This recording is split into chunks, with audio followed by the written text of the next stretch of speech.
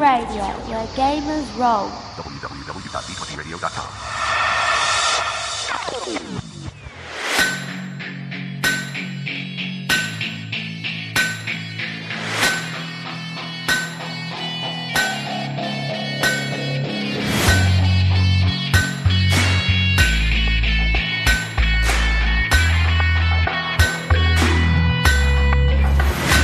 Welcome to The Forge.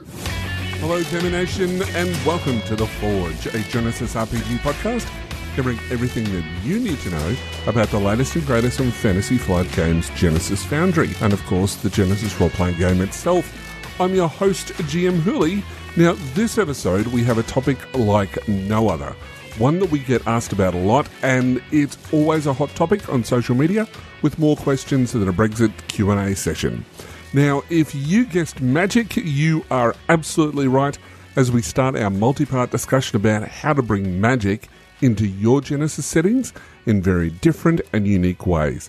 Additionally, we'll be chatting with the creator of the Inquisition setting, Guillaume Tardif, and answering your games and rules questions, plus so much more. But before all that, I need a partner in crime, don't I? A cohort, a best man, a compadre, an assistant, a lieutenant of amazing magnitude, my best mate, and I can't think of any other analogies right now, but you know who I'm talking about. It's GM Chris. Chris, how's it going? I'm a lieutenant. I'm only a lieutenant. All right. Maybe you're a captain, a general. Is there anything? I want to be a commodore. Commodore, right? A Commodore. commodore. Commodore. I want to be a commodore. I'm a commodore. What is up, Gamer Nation? And GM Chris here. Yeah, man. I'm good, man. I'm good. I'm just excited for the show. We got. I'm sorry, guys. We got a long show. It's gonna be a long show. So get comfortable. Or get used to the pause button. That's as I keep telling people. So, oh man! All right. Well, do you want to get into this madness? Absolutely, and let's start it off by talking news and announcements by Stoking the Fire. Stoking the Fire. And welcome to Stoking the Fire, a segment dedicated to letting you know all there is to know about the releases from the Genesis Foundry and the Genesis role-playing game. But first, Chris, would you like to take us through the D20 Radio podcast of the week? Ooh, yes, I would. All right, Gamer Nation. If you love Dungeons & Dragons and you love to listen to a bunch of Australians playing role-playing games, even more than you love Dungeons & Dragons, then you must listen to the Shared Sagas podcast. In their latest episode, the Stillwater Irregulars interview some peculiar characters, discover the wonders of ill-designed magical devices, and tip their hat to a famous Faerun face. Embroiled in an investigation of a terrible tragedy in the midst of Waterdeepian intrigue, our heroes start to get a sense of just how deep this rabbit hole goes. So join GM Tom and his crew of Ben, Mark, Nadia, Nick, and Sam, and don't miss this seminal chapter of Shared Sagas. And you guys can find Shared Sagas podcast and more amazing shows of gaming and geekery goodness over at D20Radio.com. Now, look, I know that they are fellow Australians, but those guys are extremely funny, and Nadia and Tom are just amazing people. I've spent a little bit of time talking to them just online, but you know they're great. I love that podcast. I can't get enough of it. So yeah, definitely listen to that. It's a really good show. I'm proud to have them on the network. Yeah, indeed. So, Chris, we've got some interesting news from FFG this week. Yeah, we sure do. Earlier this week, FFG announced the first of their Spotlight series, finally, with an article on, no one was surprised, Ready, Fight. The unarmed compliment supplement for the Genesis role-playing game by friend of the podcast and all-around swanky dude, Mr. Keith Cathell. This was followed by a précis of the supplement, including a breakdown of the way Keith tackled a number of rules related issues created when splitting up two brawl skills, and mentioned these techniques, equipment, other elements of the product, all cool stuff that honestly we've already talked with Keith about on this show our very first episode. Yep. So that was cool. But congrats, Keith. You deserve the recognition, man. It truly is a phenomenal product. Yeah, I absolutely love it. Keith has done an amazing job. And it's some of the unique things, Sam mentions it in the article itself. But for example, using the two brawl skills. So he's got brawl and he's split it up into two different ones. One's based on agility, one's based on brawn, which is great if you're wanting to run a game where you don't want to have the problem of one ability being used throughout the setting, or one attribute being used throughout the setting, such as brawn, which is obviously the case with the brawl skill, and you don't want everyone to be having that one attribute as maxed out. So to be able to split it up, great idea, great for the setting. Well done, Keith. It's an amazing supplement. So congratulations from us. And speaking of that, don't forget to make sure that you submit your favourite Foundry supplement to FFG for consideration. Now, what this means is at the end of the month, FFG collate the results, and the most popular gets reviewed by the RPG team at FFG and offered up to the masses in their Foundry Spotlight series of articles on the official FFG website. And this really is an incredible opportunity for all the authors to help sell their product through direct promotion by FFG. Additionally, more sales means more incentives to keep them producing the products you want to see. So be sure to send an email to Foundry Spotlight at fantasyflightgames.com and tell them what Foundry product you want them to spotlight by placing the name of the product you want to vote for in the email subject line, and then include a brief 1 to 2 sentence reason why you want FFG to review that product. But good stuff. What else? What else did FFG announce, Hooli? Because there's more stuff coming out of it. Absolutely. There's so much stuff this week. So a little bit of a surprise. The following day, after the spotlight, when FFG announced two products, one of which is for the Star Wars role-playing game, Genesis' big brother, as it were, namely Starships and Speeders. Now, this book looks absolutely amazing, and I know was worked on by freelancers Phil Majewski of Studio 404 Games and Chris Hunt, who brought us the Power of the Vril on the Foundry. But not to be outdone, they also dropped a preview of the expanded player's guide with a look at the settings in the book. 3 settings. Oh, it's absolutely cool. Like I need to get my hand on this book. So the 3 settings that get mentioned are going to be Age of Myth, along with some great artwork of a Sphinx, and its accompanying archetype, the Demigod. Then we had Monster World, which looks to be a Monster of the Week type setting, and its accompanying mad scientist artwork with these creepy cultists in the background. It was very, very cool. And of course, the Fearless Slayer archetype. Can somebody say Buffy?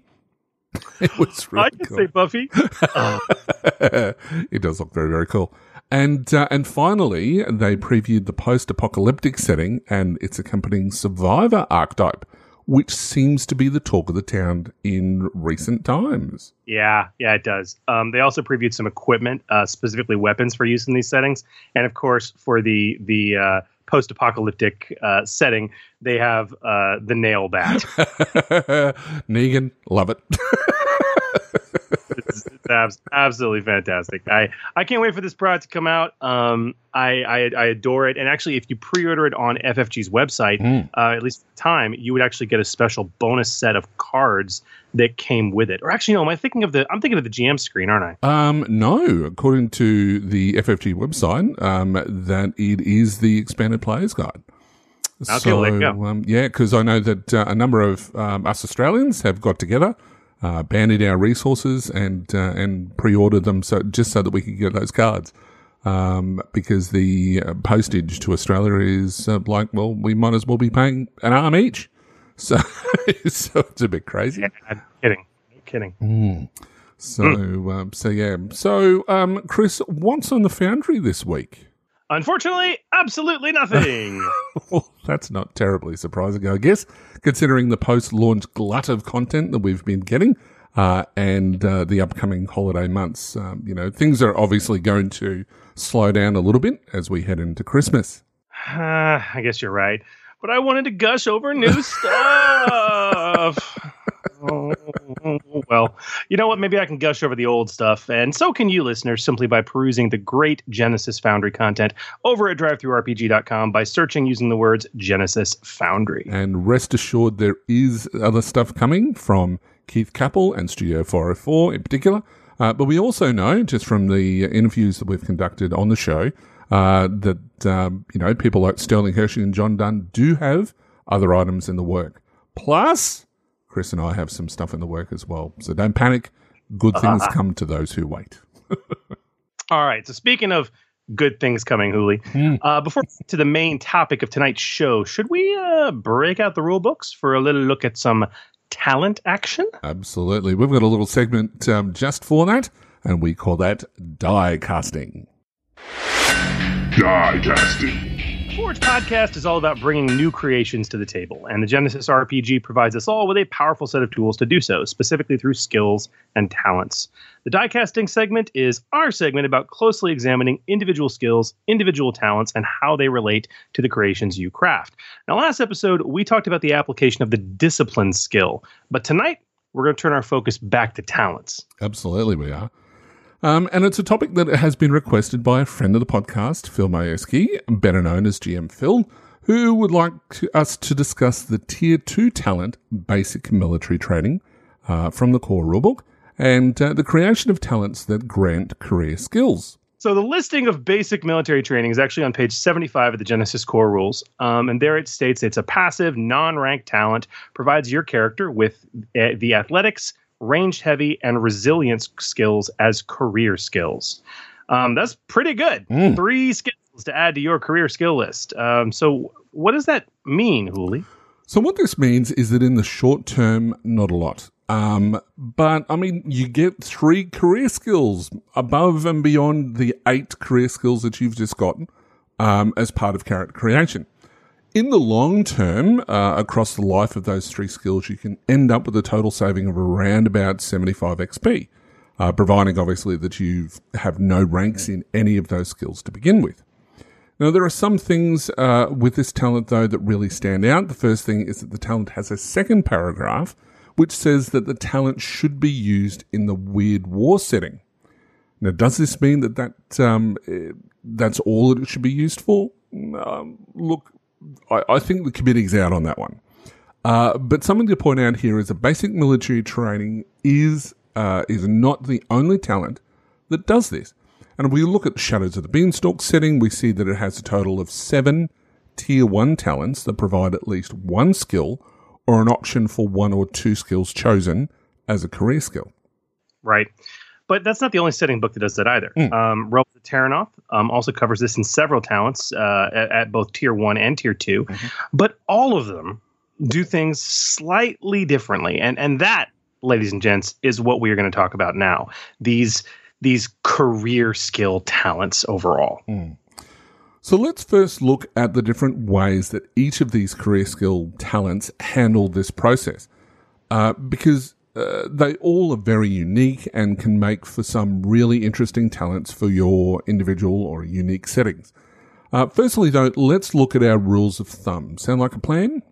Sounds like a plan. Awesome. So the first rule of thumb when you're creating this type of talent is to make it a Tier 2, usually. Now, usually. There has to be that disclaimer, and I'll explain why. So we see that this level of talent adds 1 or more career skills to your career skill list, and it's either a Tier 1 or a Tier 2 talent, but it's never higher than a Tier 2. Furthermore, the examples where we see these talents as Tier 1, when they exist, they only grant a single skill or a choice of 2 or 3 skills, but it's only a single skill that you can choose. And if it grants more skills, it's always costed as a Tier 2 talent. Always. So thus our first rule of thumb is make it Tier 2 usually. I mean, and Julio, I know we'll get to this at the end, especially with some of the discussion we're going to have around some of the custom talents we've created for this. But if you're going to offer more than 1 skill, make it a Tier 2. Yep. Now, the second rule of thumb is, and this is kind of a nebulous one, but it's extremely important, perhaps one of the most important when you're costing out a talent like this, combat and magic skills rate higher. In other words, combat skills, magic skills, they need to be more costly than other skills in this kind of talent. Does that mean that you give it a higher tier? No, not really. What does that mean? It means that if your career skill talent adds a combat skill or a magic skill to the character's career list, it should either be tier 2 or provide incredibly restricted usage as a tier 1 talent. The Templar talent, Huli from Terranoth, is the prime and honestly only example of this. Where Templar basically says that divine magic obviously is now a career skill for your character, but they can only cast one spell using this skill per encounter. Okay, so very, very restricted. Also, as a tier 2 talent, if you cost it that, if it has a combat or magic skill in it, it should only include a single skill of either combat or magic. And this is in addition to any other skills it may grant your career list. And lastly, even when costed at tier 2, if a combat or magic skill is a part of it, it should be accompanied by only one other skill, usually. In other words, if a career skill talent at tier 2 includes a combat or magic skill, it should typically be one of 2 skills the talent grants you. However, there are 2 exceptions to that rule that we see: the hunter talent from Realms of Terranoth setting, and of course, as you just mentioned, will be the basic military training from the core rules. Now, I'm a little bit confused as to why they aren't tier 3, but I'm going to suggest that it's probably as a result of playtesting. And it does highlight an important lesson that it doesn't matter what our rules of thumb are suggesting. The final result of a talent will depend greatly on its playability, and the only way to find that out is to playtest. Having said that, our guess is that those 2 talents have the following formula of 1 combat skill, 1 knowledge skill, and a rarely used skill. So if we look at basic military training, it's got, for its main skill, obviously it's ranged heavy, but then it has athletics as its secondary skill because athletics gets used fairly often. And then the dump skill, for want of a better term, is resilience. Now I know that we spoke about resilience a couple of episodes ago, but resilience doesn't get a lot of love except in certain circumstances. And hopefully, if you've listened to that episode, will have changed your mind on that. But resilience is the least used skill, and it's also a little bit thematic too. Hunter is the other one that you mentioned, Chris, and ranged again is the main skill. Knowledge geography is the secondary skill, and then survival. Again, survival isn't used very often, but again, it's going to be dependent highly on what setting that you're running and how things are going to play out in your campaign as to which one's going to be, used more often. I completely agree. And honestly, all this ties in, I think, to our last rule of thumb. So we have make it tier 2, usually. Combat skills rate higher. And what's our last rule of thumb? So our last rule of thumb is that it has to fit a thematic concept. Every example we see of a talent that provides a career skill is designed to accommodate a specific character theme or a concept, or even a background that a character has. This not only informs the naming and fluff of the talent, but the skill choices as well. Typically, a good rule of thumb is to include a thematic choice for, as I mentioned before, as an active skill, a passive skill, and then a knowledge skill. Unless, and there's a big unless here, unless combat or magic is the active skill, in which case you should then typically pick a passive or a knowledge skill to accompany it. Now, a good thing to note here is that with talents like Bard and Runic Lore, for example, the skill accompanying the magic skill in these cases, verse and runes, is the associated knowledge skill that is used to calculate some of the spell action effects. Now, we'll talk more about that in our next section.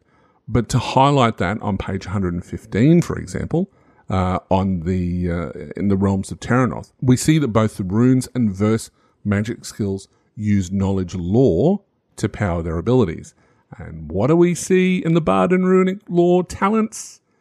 Knowledge lore is the second skill you get as the career skill. So it's very, very linked mechanically as well as thematically. Yeah. I think it's worthwhile to maybe quickly go over, if people are looking for examples of these kinds of talents they can find in the published materials so far. Yep. We've obviously talked about the one talent that's available already in the core book, right? Which is the impetus of Phil's question. As we've said, we see several of these talents not only in Realms of Terranoth, but also in Shadow of the Beanstalk.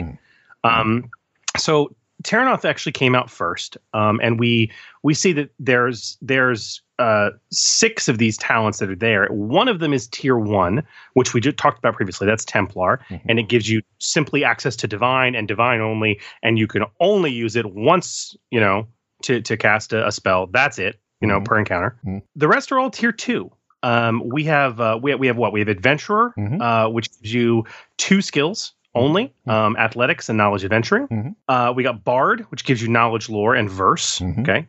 We have Hunter, which gives you knowledge, geography, ranged, and survival. We talked about that one, a bit of an odd man out. Yep. Runic lore, which you just mentioned also as well, with Bard, which gives you knowledge, lore, and runes. And then we have the interesting and I think well-costed and very thematic, well-traveled, which gives you knowledge, geography, negotiation, and vigilance. 3 very disparate skill choices that don't seem to go together on face until you put them into that theme. Yeah. And again, that's where that theme can really draw it together for an appropriate skill choice set.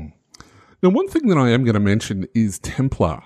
There has been a lot of talk recently on the Genesis community group about Templar and how it actually works and whether it's even worth the 5 XP, especially if you're wanting to start off with that. And, people are saying that, well, why don't you just choose a career that has a divine skill already in it?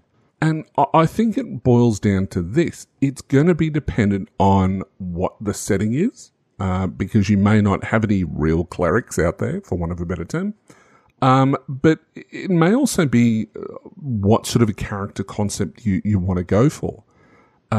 If you wanting to have someone who's really good at combat, like the warrior, but you still want to have that little bit of, divine skill and you want to create a paladin type, the Templar talent for only 5 XP is well worth it. Because especially it can represent lay on hands, it can represent, buffing for blesses and things like that as well, that, a paladin is only going to do once per encounter anyway. So, I think that people are probably not necessarily looking at Templar in the way that they should. Because I find that it's an extremely good talent and it's really cheap to get access to a magic skill. And as I even mentioned on the boards themselves, that Templar is one of those ones that is just begging to be added to with, there's already improved Templar, that I would love to see other things like lay on hands as its own ability, that you have to have Templar and create these trees, because I think that will work really, really well if you've got players that are only wanting to play D&D and you're trying to bring them across to Genesis. You want to make that transition as easy as possible. And if you can bring in things like talents that they can relate to, it's going to make that transition that much easier. I don't know. What do you think, Chris? Oh, I absolutely agree. I think Templar is well costed and very useful. I've seen it used as a killer talent in a couple ways. The most common is you have the warrior who takes Templar, and in combat, the first thing they do is basically bless themselves. Yeah. They use it to cast Augment on themselves at incredibly reduced difficulty because they're casting it on themselves. So it's not like they need to add a whole bunch of extra additional effects to it. And then boom, they tear ass into combat with an extra green die in their pools. So that's wicked awesome. Yep. The other way I've seen it used is actually interestingly enough with arcane or runic casters, who are typically glass cannons. Having that, again, you typically only need it once an encounter. That once an encounter ability to kind of have a get out of jail free card and cast a heal spell. is extremely nice. Yeah. So, I mean, even if you've got like an arcane person who's just got the arcane skill, just to have that additional option of the other range of skills that you've missed out on because arcane doesn't have everything in it. You kind of double dipping, and for 5 XP, well worth it. Yeah, I completely agree. Now, what's interesting to me more so, and I think there's a lot of learning to be taken here, are the varied talents that are available in Shadow of the Beanstalk, because they follow a very unique pattern. So the process that they have, they're all tier 1, which is quite interesting. And each of them has really a choice of skills. Each one does it a little bit differently, but I'll just go through them. So we have Corporate Drone, which allows you to choose Knowledge Society or Negotiation. Disenfrancesco, or however it's pronounced, I can never say it properly, is Streetwise or Survival. Former Professor is choose one knowledge skill. Trimath Contact is choose Melee or Skullduggery, which is kind of cool. Union Member is choose Athletics, Mechanics, or Operating. So you've got a choice of 3 skills, but you only ever get 1. World War Vet, you get Ranged Heavy or Resilience. And then Years on the Force is Perception or Range Light. All of those are great, especially if you're taking careers that don't have, especially those last 2, World War Vet and Years on the Force.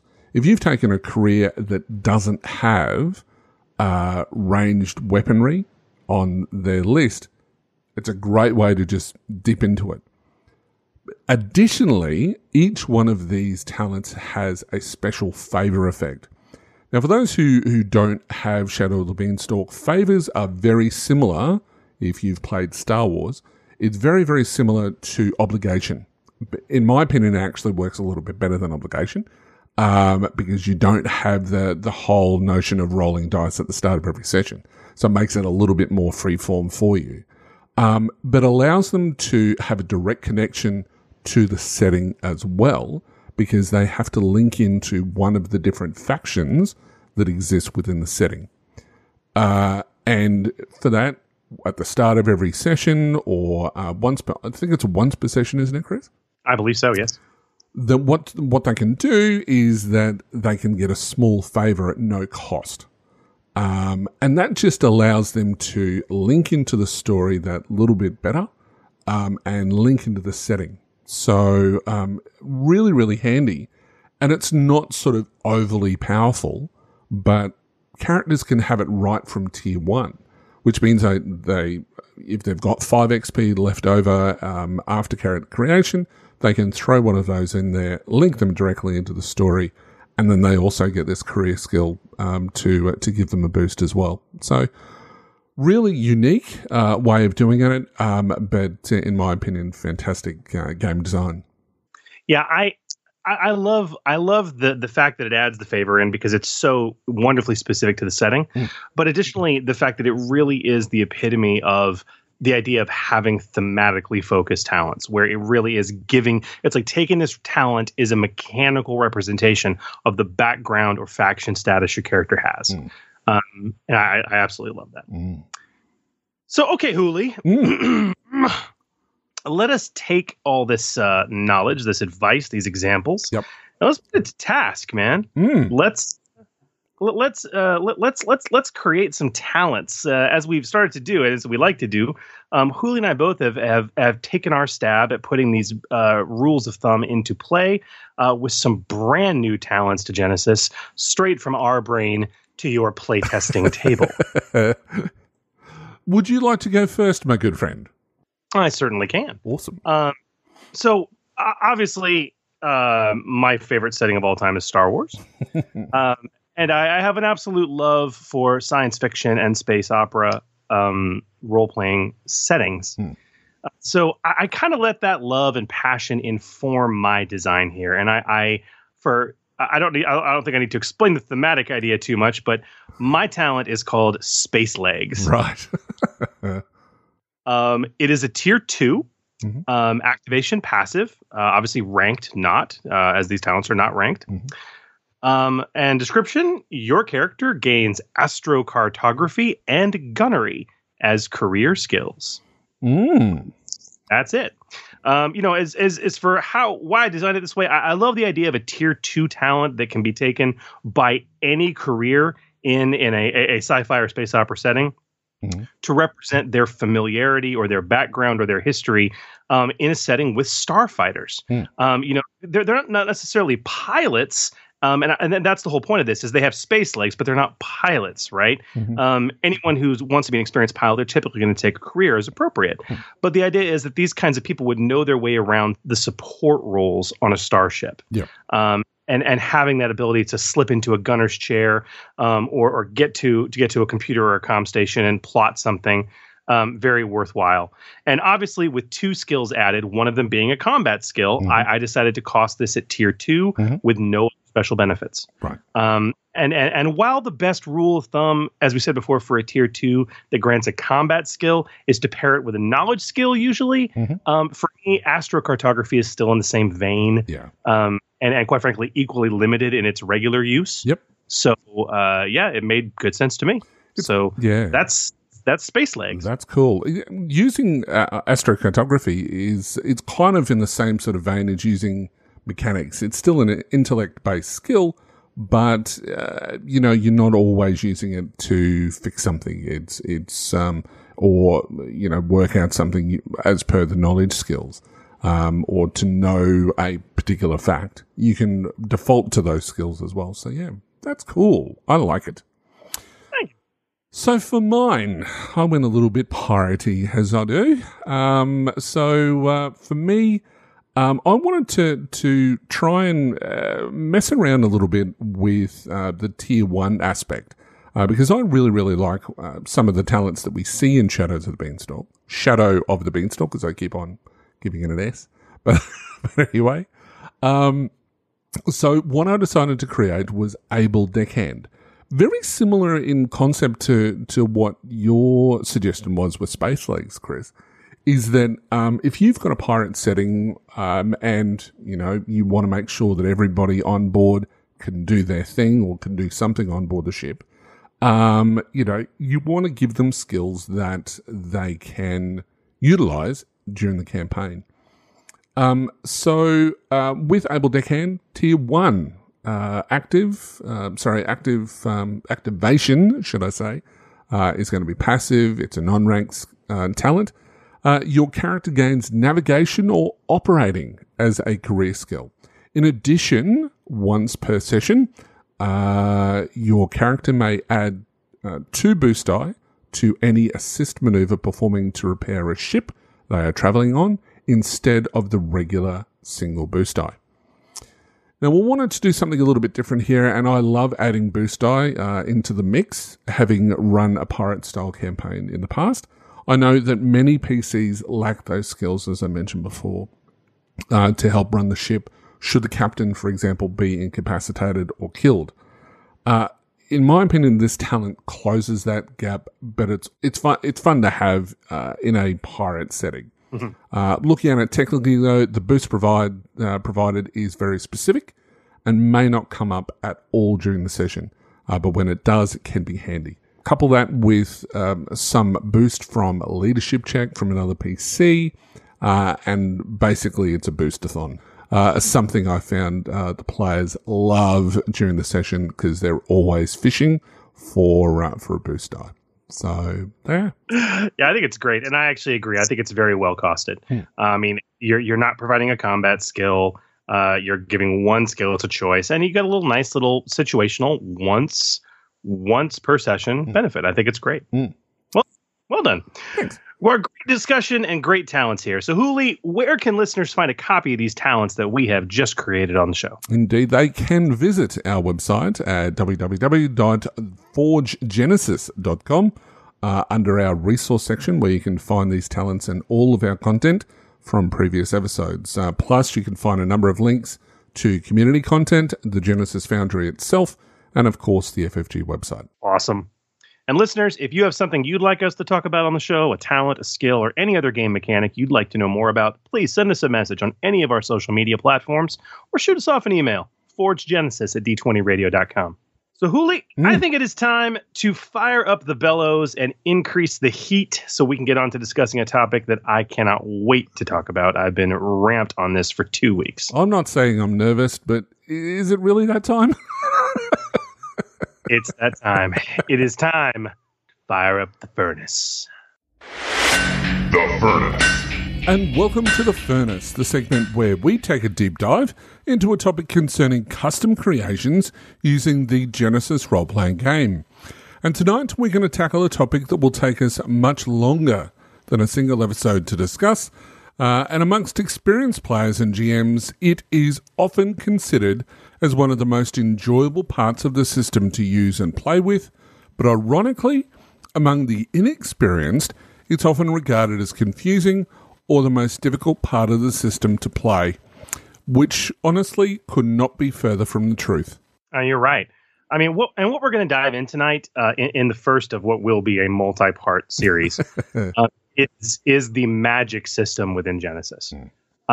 First introduced as an optional rule set in the core rulebook and then expanded heavily upon in Realms of Tyranoth, the magic system in Genesis is a bold new take on representing mystical and magical powers in a role-playing game that sits very much in stark contrast to nearly every other system that has come before it. Even the predecessor of Genesis, FFG's Star Wars RPG, which introduced a brand new take on force powers, is still only a faint ancestor of the Genesis magic system, which separates itself in crucial ways as a genuine evolution of the mechanics behind magical powers in a narrative RPG. Yeah. And that's the heart of it, Chris, because the magic system in Genesis is one of the most advanced expressions of the narrative design inherent in this system, providing boundless opportunities for complete flexibility while still being reined in by good, balanced mechanics. But this inherent flexibility and narrative expansion is divergent from the rigid magic rules in virtually every other popular RPG, cough cough D&D, which, as we've said, means that new players and GMs are often left speechless, scratching their heads in confusion. Mm-hmm.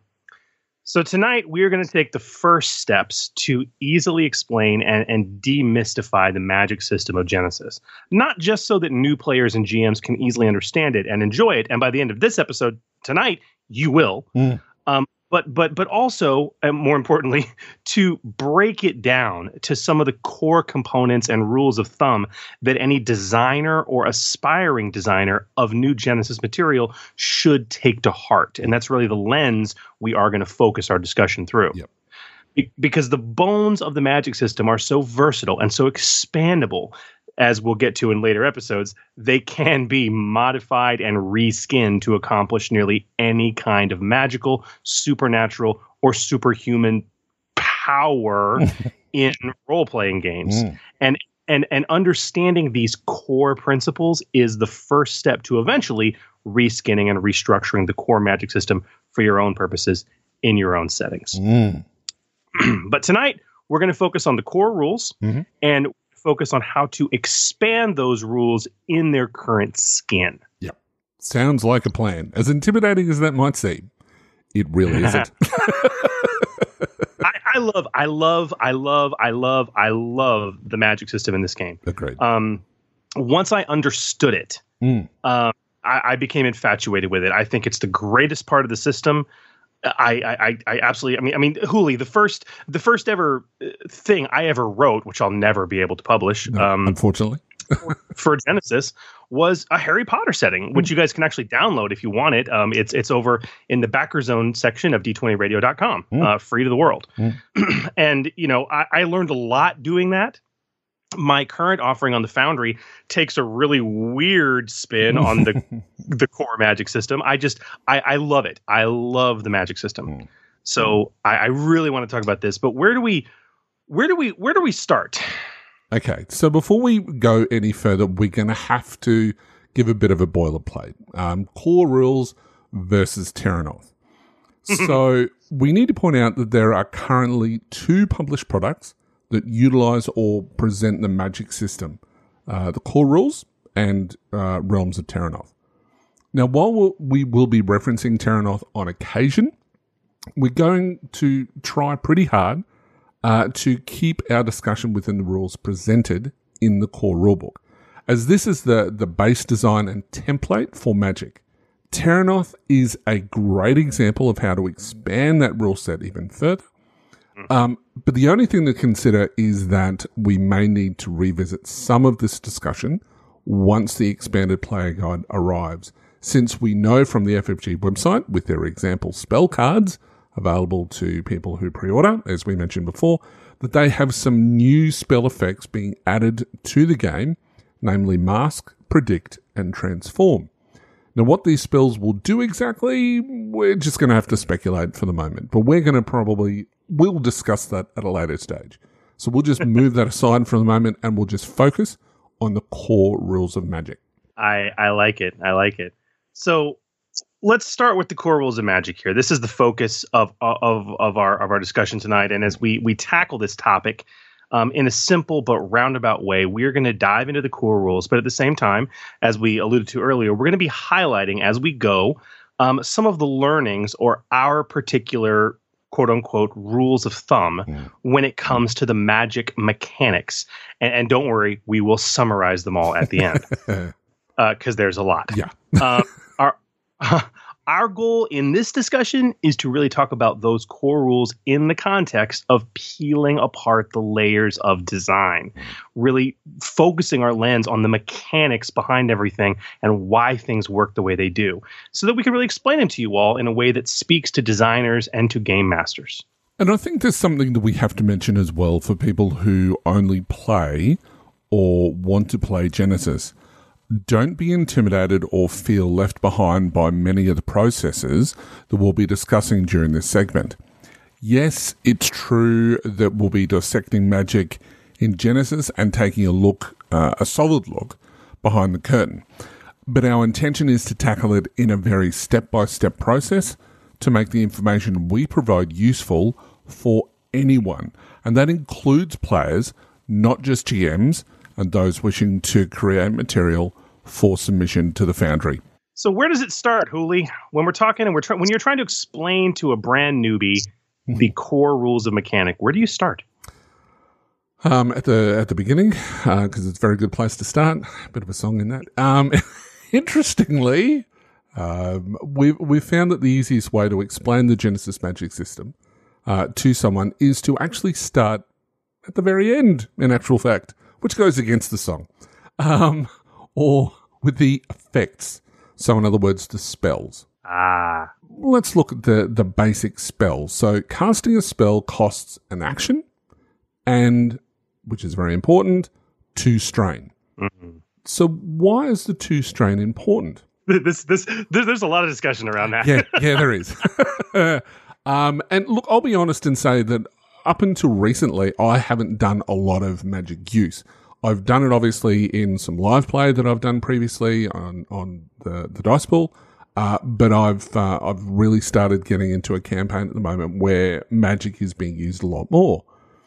And it's really interesting to see on the table. If you've never seen it, give it a try, because on paper, it just looks like, wow, it's like 2 strain, that's nothing. If you look at it just on paper, that may be true, but in play, when you start having to power spells with advantages, you're just not getting strain back the way that you want to, because all of that's being tied up and chewed up with powering the abilities of the spells, and it really gives the sensation of, that there is a limit to the casting. Mechanically, it also allows balance in-game. Now, the rules are all, they talk about Magic not being able to solve everything. And so the system is accounting for that by placing this finite limit on spells by costing strain. Additionally, using Magic is seen in many mediums. If you look into any sort of stories where Magic is involved, we see that casting Magic is exhausting. So this the fact that strain represents your exhaustion levels, it then becomes thematically appropriate. Yeah, the idea of spending personal energy to to cast a spell is super thematic. Mm. But I learned this, to your earlier point, Hooli, I learned this so hard when designing and then playtesting the heck out of my Harry Potter setting, how important that 2-strain cost is. Because you don't have spell slots in this game. No. You can cast a spell whenever you feel like it. If you have the strain, you can do it. You can spam spells all the live long day. But 2 strain per casting adds up. And as we'll get to, not in this episode, unfortunately, but in later episodes, there are very specific rules around how threat and despair are spent for magic checks specifically. Which means that if you generate threat, you will be adding on even more strain than you would if it was a combat check. So I mean, in early versions of my playtesting for Harry Potter, you had players that thought they knew what they were doing and they didn't realize how badly they needed to start conserving their strain. We had people dropping in the second round of combat. and to be fair, those are 6 PCs in a party that all they do is cast spells. There's like very little else there. They're all spellcasters, and that's what they do. That's what you do in Harry Potter. And so, but the players had to learn very quickly that, oh my gosh, I really have to conserve strain. So it matters. Okay, so a spell costs an action and 2 strain when you do it. Okay. All right. So, Chris, what is a spell? Okay, so this is the biggest departure point when it comes to Genesis magic. Like, unlike other RPGs out there, Genesis takes this very narrative and combined view of magical effects. And this can really throw the uninitiated off guard, especially those that come from a world where they learned to roleplay playing D&D. Because in most role-playing games, players are used to very discrete, sometimes painfully discrete spell effects. What do I mean? Okay, so instead of having discrete options for Ray of Frost, Electric Shock, Burning Hands, Thunderclap, Magic Missile, Acid Arrow, Divine Smite, Fireball, Chain Lightning, Lightning Bolt, Sunburst, Scorching Ray, Poison Ray, Inflict Wounds, etc., etc., etc., etc., you have one spell called Attack. Right. It is used to attack someone and deal damage to them. Which is really something that throws a lot of people off the system itself, because they can't necessarily get their head around it. For example, why can't I just cast Acid Arrow and it does something? Why can't I just fire off a fireball and I just roll some dice and it does something? These are the questions that come up constantly by players who, and anyone really, who is wanting to get into Genesis. So yeah. And the answer to that question is you can do that. It's we'll get there. But honestly, Hooli, all of this discussion around how spells work in Genesis leads us to our first magic rule of thumb. And that is that a spell should cover a specific but broad effect. Yes. So the best way to think about this is that a spell is a game mechanic that affects a character or an object in a certain broad way. To put it more succinctly, I guess it can be something that damages something, it protects something, it buffs something, it can debuff something, it can heal something, and it can create a new something, etc., etc. So think about spells in these kind of large, broad, sweeping effects. Yes, you can get very, very specific with specific special effects within the spells, but don't worry about that right now. We will get to that later on. Well, we're going to be saying that a lot, I think. But you got to start here. Yeah. Understand what a spell is and the fact that it's incredibly broad. Additionally, that broad effect of a spell should typically have extremely broad uses in narrative encounters out of combat and more detailed, or I should say restricted, generic effects while within a structured encounter. This is another thing that often throws people off, because in a game like, for example, Dungeons and Dragons, it's like, nope, this is what the spell does. Doesn't matter whether you're in an encounter, out of an encounter. It doesn't matter whether you're asleep. It doesn't matter. It doesn't matter. This is the precise thing the spell does. Genesis being a very narrative system, these broad spells and these spell types have narrative uses that are equally broad when you're outside of combat. And those narrative uses can and should be very broad.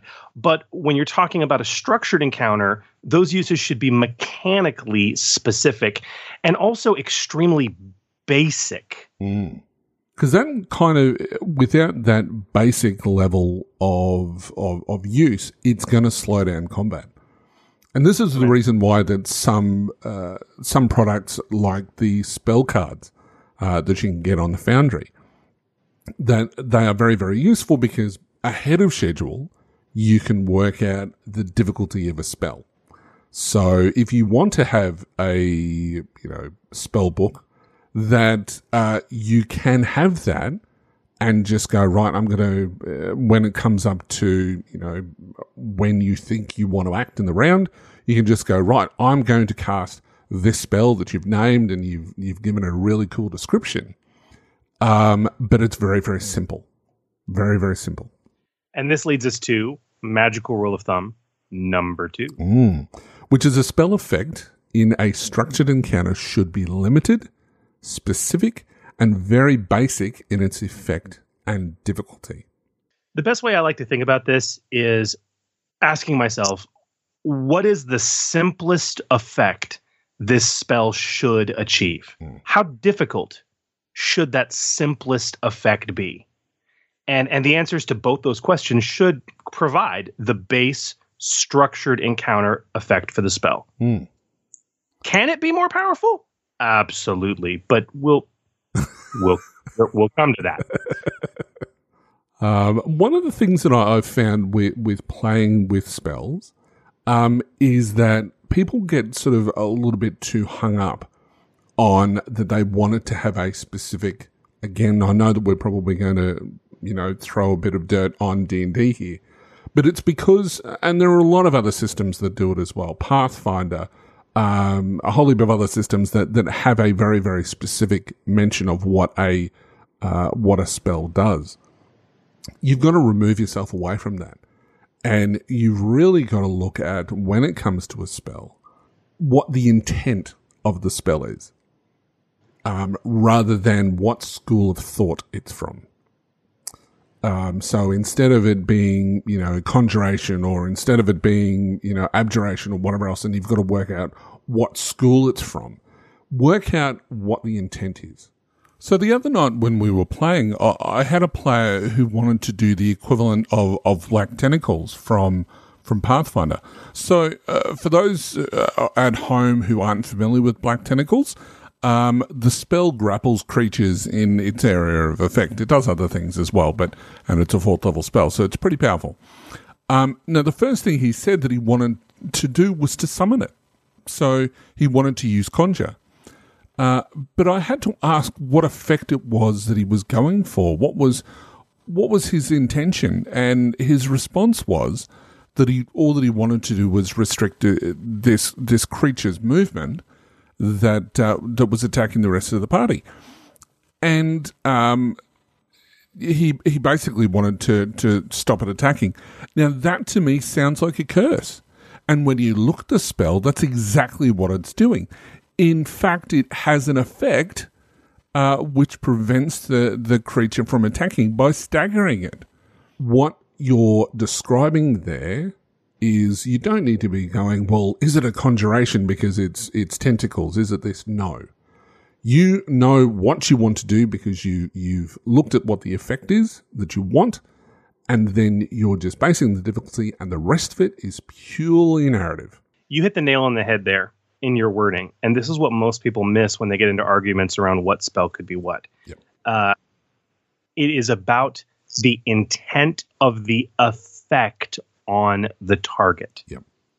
Okay. It's like, well, I'm creating tentacles. Isn't that conjuration? I don't care if wait, what? I don't care. What are you trying to do to the target? Are you trying to harm them? No, I'm not trying. I mean, are you trying to deal damage? Yes. Okay. Well, great. Your attack. It's an attack spell. Yeah. Well, no, I'm just trying to bind them, to hinder them. Okay, great. You're trying to hinder the target without damaging it. That is curse. Okay. So that's the best way to think about it. And when we talk about these broad uses for spells, that's and as we'll get to in a moment with the 8 spells that are presented in the core rules, that's how they're defined. They're defined by these broad effects they have on the target. All right. And to your earlier conversation, like I was weaned on it, so it took me a while to get away from it. I have grown to hate Vancian magic. And for those who don't know what that is, Vancian magic is it's based on the type. I forget what book series it was that Vance wrote, but he introduced in fantasy fiction the concept of basically, for lack of a better term, spell slots. Okay, where it's the 5-minute wizard basically. It's like, all right, so we got into a big fight. I blew my wad. Sorry guys, I'm useless the rest of the day. I need to sleep and recharge all my spells. Right. And later editions of other systems like the most recent version of Dungeons and Dragons, even 4th edition actually took a stab at this, and Pathfinder, they've tried to ameliorate that somewhat by introducing very low level things that casters can quote unquote always do. But in Genesis, it's still much more broad. You can always do everything. It just costs you. Yep. Maybe it's time to bring this discussion into focus by talking about the 8 spell actions that are available in the core rules. So there's 8 spell actions which are detailed in the core rules. And again, we're going to leave what is coming in the Expanded Player's Guide for a later episode. But the 8 core spell actions that are there is Attack, Augment, Barrier, Conjure, Curse, Dispel, Heal, and Utility. Okay. Now, with these 8 spell actions, you can see how our rule of thumb applies. They're broadly categorized and they're quite basic, with a single word indicating their general intent. In other words, the effect that the spell action provides. Now, you're probably thinking that these sound an awful lot like schools of magic, and to be honest, if that helps you ease into this process, you go right ahead. Although you may be doing yourself a disservice, because as I mentioned, these spell actions have more to do with the effect or the intent of the spell rather than an actual school of magic. That's the way to think about it. What effect is it going to have on the target? That's right. So for each spell, we can briefly talk about, the magic as far as how each of those skill actions are used. Now, each of these spells has a base difficulty to use them, and they are spelled out, no pun intended, in the rules. But Chris, the big question is, what do each of them do? An attack spell is just what it sounds like. It's used to deal damage to a target. And we're not going to get into this detail for all of them, but because you guys can read. But the idea of bringing those 2 rules of thumb to bear that we talked about, where a spell should cover a specific but broad effect, and a spell effect in a structured encounter should be limited, specific, and very basic in its effect and difficulty. When you start with something basic like attack, which is what most people think of when they think of magic, that easy 1 purple die check that you have to make allows you to target a single character at short range. Okay, that's important. Not engaged. It's not short range or less. It's at short range, no more, no less, and deal damage to them. Depending on the skill you're using, it's damage equal to the characteristic associated with the skill. We'll come to that. Plus 1 for each uncanceled success, like a combat check. So that's it. And that's actually relatively small damage. I mean, even a powerful character with like a powerful wizard guy who's using Arcana and has like a 4 in intellect, that's a base damage of 4 plus successes. I mean, that's weak from most combative standards, actually. Yes and no. I mean, if you look at it that way, look at Magic Missile. Magic Missile only does 1d4 plus 1 at first level. Yeah, but that's my point. That's my point. Is that base effect is supposed to be basic, fairly weak. It can get a lot more powerful when you start enhancing it, but we'll come to that. Okay, so at a high level, attack is about attack. Augment, all right? Augment. What's the theme for augment? What's the effect it's trying to achieve? Well, obviously, it's kind of like your bless spell or your something that is going to benefit the character. So it's going to augment them to make them a little bit better. It's a buff. It's a buff, yeah. So for an average check, all that you're going to get for a success is going to be that they add an ability die to their check. Now, this is something that can be a little bit tricky, and I just want to mention this very briefly because somebody made the mistake the other night about it, is that it is adding a single green die to the pool. It isn't increasing your attribute because somebody decided that, yes, my soak gets increased because it's increasing my... No, that's not how that works, to quote Han Solo. It is just one green die that gets put into the check.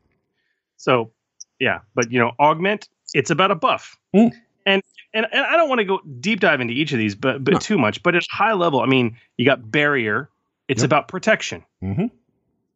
Reducing damage. That's what it does. It reduces damage at a very basic level. I mean, usually, unless you roll exceptionally well, if you activate that basic spell, you're going to basically have the effect of increasing your soak by 1. Basically. Conjure is very interesting. It allows you to conjure something. Mm-hmm. And honestly, that could be an object or a tool or even a creature, but it's very, very limited and short term in terms of its capability. And if you conjure a creature, it's a wild creature. You don't have control over it. It could attack you. Can I just mention something about conjuring? It's something that comes up quite often on our boards and questions from listeners, is the difference between conjure and barrier when it comes to things like wall of force, firewall, and things like that. Is that if you, because obviously when people think barrier, they're automatically considering, it's a barrier wall or something like that. No. Barrier is, as you said, Chris, it's a protection. It's more about personal buffs so that you can increase your defense, increase your soak, as you mentioned before, as the basics. Conjure is when you're trying to create something that wasn't there in the first place. Yeah, I mean, and I can see where the confusion can come, but again, it comes down to you got to think about the effect. Okay, so I'm just going to keep coming back to that because it solves every problem. Absolutely. Every one of these arguments gets solved when you think about the effect. Okay, what does barrier do? It provides protection against incoming damage. That's its effect against a target. Okay, what does conjure do? It summons or creates something for you to use, basically. Now, let's say somebody says, well, you know what? I want to raise a wall of stone, like a perimeter wall, like a trench wall, just a meter tall or half a meter tall. Okay. To, for my allies to duck behind against incoming arrow fire, and so would I be conjuring that wall? I mean, that sounds sensible on face, but as a GM, you would say barrier. Yeah. It's a barrier. Why? Because what's the effect on the target? That's right. The target is my allies, and we'll get to this in a bit. But basically, you're casting a barrier spell with additional targets. That's what you're doing. Yep. Okay. But what is the mechanical effect? You are making something that is going to provide cover or concealment, protection to you and other allies. Therefore, it is a barrier spell. How it manifests, the flavor, the fluff, the description, that's where the narrative thing really comes into place. And that's why we say it's so broad. It's just barrier spells are used to protect, whether I'm raising a retaining wall of earth from the ground, whether I'm using divine energy to put a glowing halo around my head and make undead shy away from me or shirk when they hit me, or whether I'm going all classical wizard and creating a suit of mage armor around myself made of pure force energy. These are all different narrative examples of one spell, but again, you got to think about the effect it has on the target. Yep. And as you say, keep it simple. Keep it simple. I find barrier and conjure often get confused in that regard. But again, think about the effect. Again, thinking about the effect, we already talked about curse a little bit. Curse is obviously hindering without harming. It's a debuff. Yeah. It's a debuff. That's what it is. You are 100% correct. It's a debuff. Dispel is a very interesting one. Not only because it's, and we'll come to this, it's only available to one particular skill. Not except unless you're in Tyranoth. But it has a base difficulty of hard. Okay. And this comes down to that magic rule of thumb number 2 we talked about, where we said a spell effect in a structured encounter should be limited, specific, and very basic in its effect and difficulty. And I asked the question, what's the simplest effect the spell should achieve, and how difficult should that simplest effect be? When you are dispelling magic, that is, from a thematic and literary fantasy perspective, a notoriously difficult thing to do. Okay? So the simplest form, the most basic form of that spell is going to be dispelling an active spell. And that's going to be a hard thing to do. So when we say basic, that doesn't necessarily mean it needs to be an easy or average difficulty. It may be hard depending on the spell type, but keep in mind that's just going to be a boss spell. That's that's still the simplest or most basic version of what that spell could do. It's still going to be hard. Yeah. So something to definitely keep in mind there. It says the default difficulty. So it can be easier depending on the circumstances. So yeah, always with any of this stuff. What about heal? Heal's pretty self-explanatory. It's used to heal. Yeah. Very few people have confusion around that one. But the one that gets a lot of confusion, though, is the last one, which is utility. Yeah, utility is that spell that I love the idea of the utility spell. It's a great catch-all spell in this system. First of all, a utility can only ever have a difficulty of easy. Yep. It can never have a difficulty of more than that. Furthermore, we talked before about how a spell always has a broad set of narrative uses and then a broad but restricted or limited basic set of in-encounter uses. And the book actually breaks out to 2 sections in the chapter for each of those things, for each spell. Utility does not even have a structured encounter or in-combat use. No. It is purely narrative. All right? And utility is designed to do magical tricks, things that don't necessarily have a mechanical benefit in combat or in a structured encounter, but are so random that you don't even necessarily want to classify them by their effect on a target. What are some classic examples of minor spells from other RPGs that might equate to this, to put it in perspective in players' minds? Prestidigitation is always my favorite. So Prestidigitation is a good one. The most common utility spell my players cast is light. Yes. Yep. All right. And you can say, well, isn't that conjure? I mean, yeah, sure. I guess you're creating something. That's fine. But it doesn't matter. I mean, it's still going to be an easy check at that point. Okay. Any of Mage Hand is another one. That just pick up something to take it to somewhere else. That's fairly small, like a book or a gem that you've been trying to search in the dungeon for. That sort of thing. It's something which is your typical 0-level spells. Or even, first level spells that can be used in a non-combat way. That's probably the best way to describe it. And that's really what they are. It's kind of there as a catch-all. And that's honestly really all we're going to say about it. You don't really need to come back to utility too much. No. But Holy, is this making sense? I mean, as we're walking through these spell types, can we see how those first 2 rules of thumb apply and understanding what a spell is and how it's structured in this incredibly broad sense? Absolutely. So the things that you just have to remember, just to go over them again, with our magic rule of thumb, is a spell should cover a specific but a broad effect. So remember the word effect, because that's what you're looking for. Now, the second magic rule of thumb is that a spell effect in a structured encounter should be limited, specific, and very basic in effect and difficulty. So using these two rules of thumb, you should be able to quickly determine what effect it is that you're looking for, and then in turn be able to extrapolate which spell action it is that you need.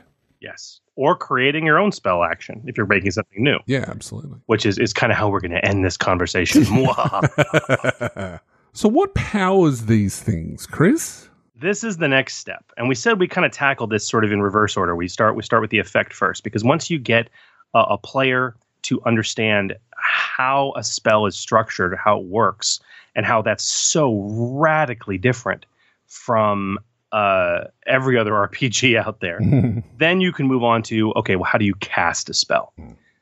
Like anything else you do in Genesis, you do it with a skill check. Yep. And those specific skills actually have a skill subtype that is called magic skills. Shocking enough. Now, the core rules, they outline 3 magic skills, yes? Yes, that's correct. So the 3 skills, now all of this is going to be covered on page 70 of the core rules for those who are following on at home, which is where they talk about the 3 different skills. So the 3 skills are Arcana, which is based on your intellect, Divine, which is based on your willpower, and Primal, which is based on your cunning. Now, each of these skills, they each have their own different flavor.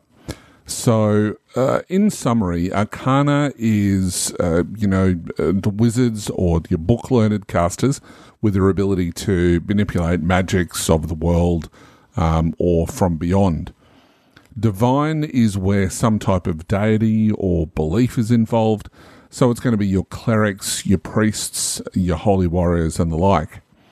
And then lastly, there is Primal, which represents your character's ability to tap into the natural world or even perhaps themselves. Now, this skill is what would be used for things like druids and rangers, and to an extent even sorcerers who are tapping in within that inner power to cast their spells. Yep. But the intent is that a character would only be using a single magic skill. Now, that's not a mandate, as we sort of mentioned before in the previous section, especially with things like Templar as a talent. And Realms of Terrinosh shows us that concept in this circumstance is king, because it introduces another 2 magic skills, which are unique to that particular setting. And that's Runes, which is based on intellect, and then Verse, which is present. So we can have our bards, which is really cool. But as you can see, each of these skills, aside from Arcana and Runes, each of these skills uses a specific attribute which adds to the theme of the skill. Now, could you design a magic skill that is based around agility? No.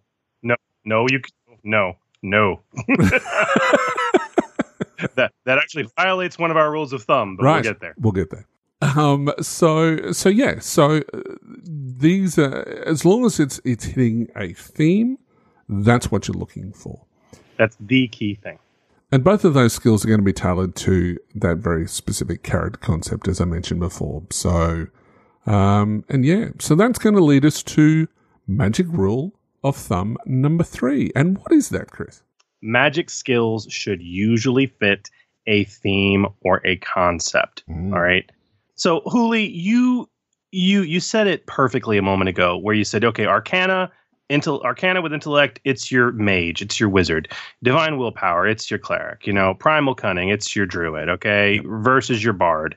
Runes is kind of an odd man out, but a very important archetype or trope in the rune-bound setting, okay, in Terrinoth.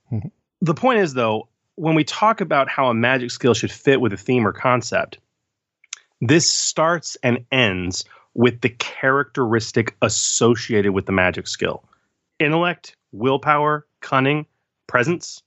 They each mean very different things, and this is the key deciding factor for you when you're thinking about the concept that a magic skill applies to. What other skills are going to be commonly used by that concept or that trope, and what characteristic do those skills likely key to, or most commonly key to? So, Huli, if I'm a wizard, I'm a bookworm. Yeah. I'm a knowledge monkey. Mm-hmm. It's about the power of my mind. Okay. Therefore, my magic skill is also based on that, on intellect. If I'm a priest or a cleric and I have divine magic at my disposal, I mean, the things that matter to me are another common skill associated with that type of character is discipline. Okay. Which is obviously willpower based. And then, of course, primal. Why is primal based on cunning? Because survival is based on cunning. And obviously, presence, no brainer for verse. I mean, we're talking about the bardic trope. And even in the Terranoth setting with runes and the Rune Master, they are bookworms the same way a wizard is. It's just a different flavor of bookworming. Now, Huli, as I said a bit ago, yes, there is a subset of this rule of thumb. Right. Okay. Never assign a physical characteristic to a magic skill. Okay, so why is that?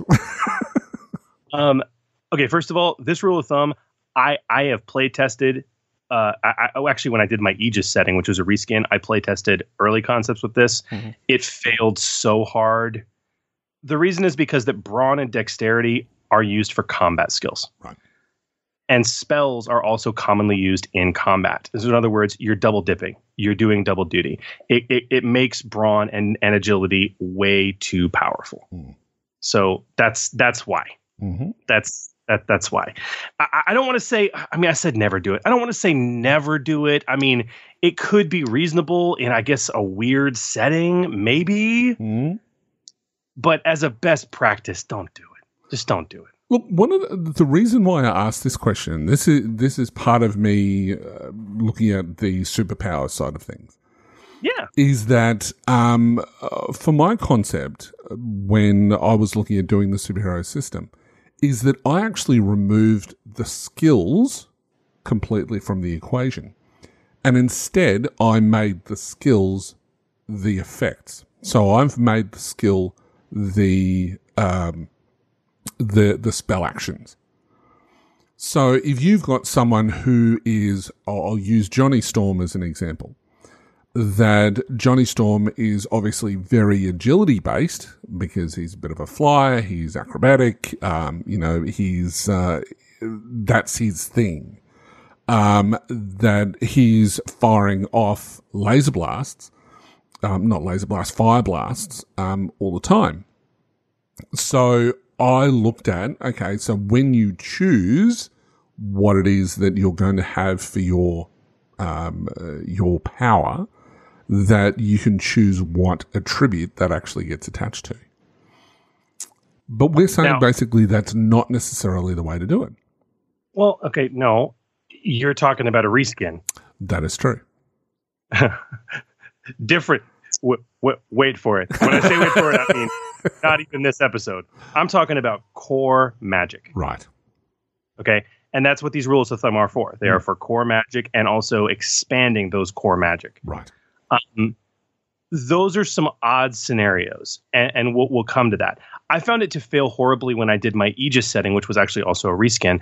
But in that setting, the heroes still have access to weaponry, laser rifles, and melee weapons, right? In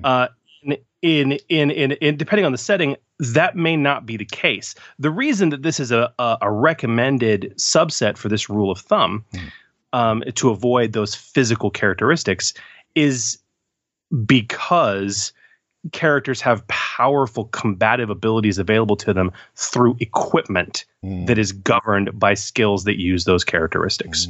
When you're dealing with reskins, especially in very specific settings where you have a character option that that's not. I mean, And yes, powerful weapons exist in a Marvel superheroic setting, for example, Sure. but they don't use them.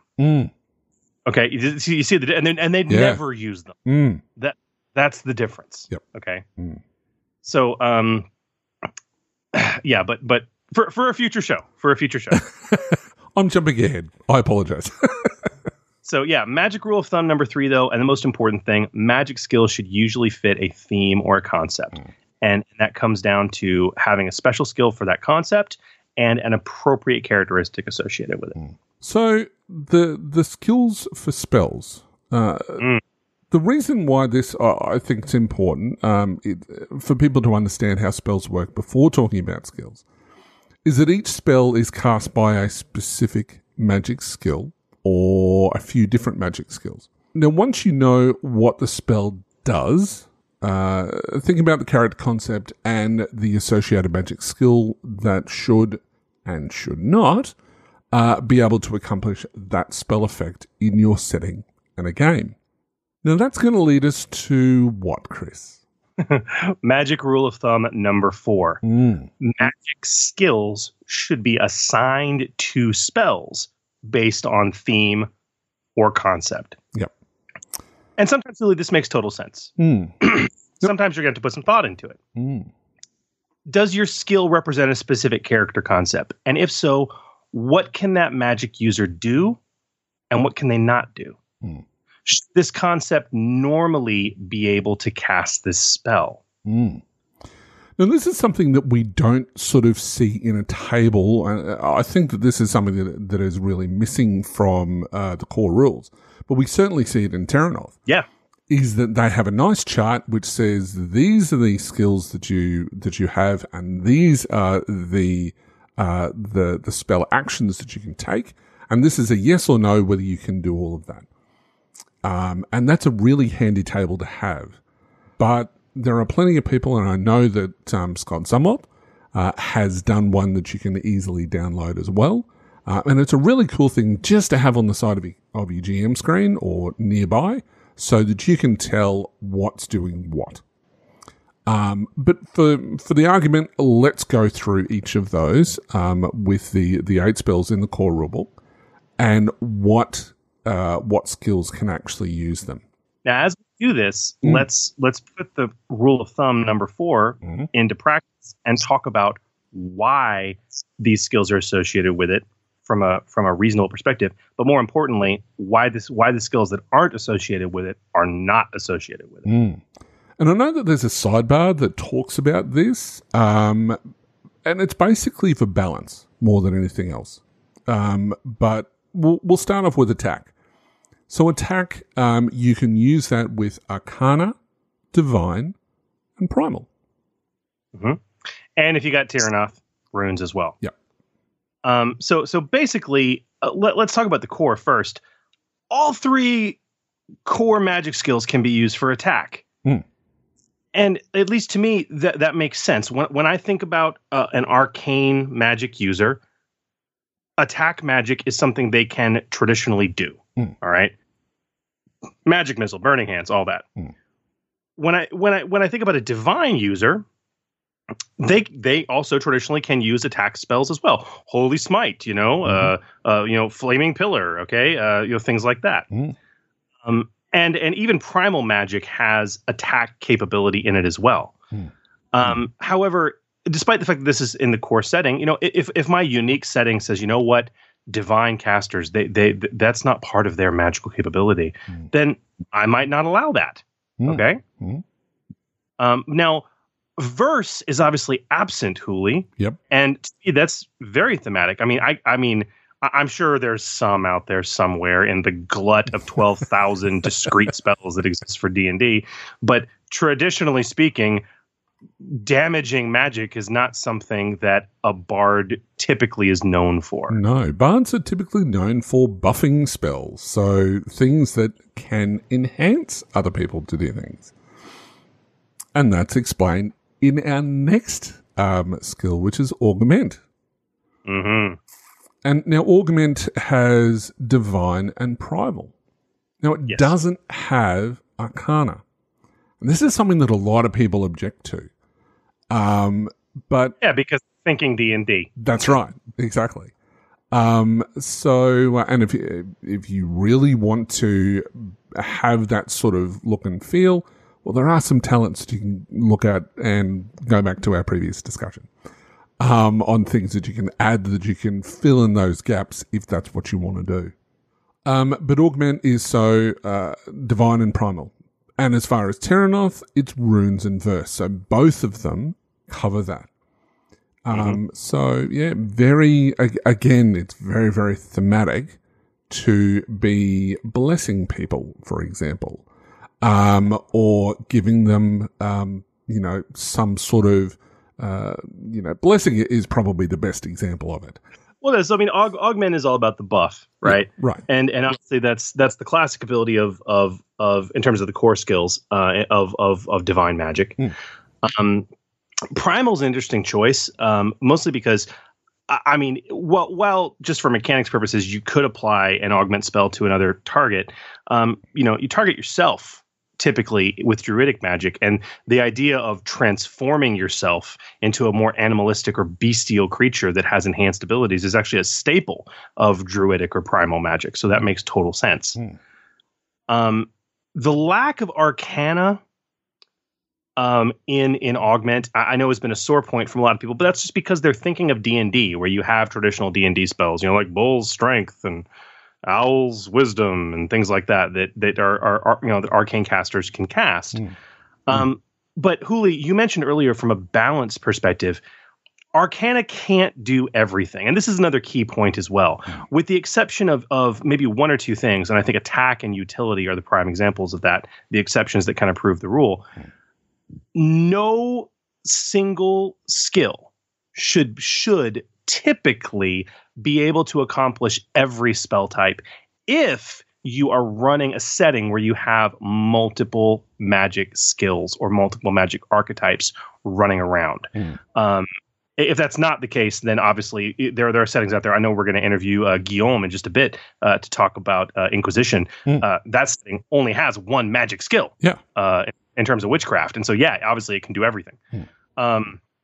But that's its own thing. So you just got to have that flavor with it. And you're not playing D&D. You are playing Genesis or Terranoth, okay, or whatever fantasy setting it is. Yep.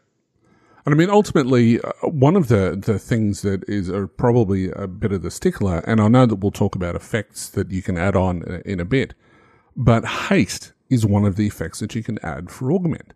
And so people automatically think haste is in the spell. Well, that's a magic user thing. So magic user is clearly arcana. So, why can't I add on haste?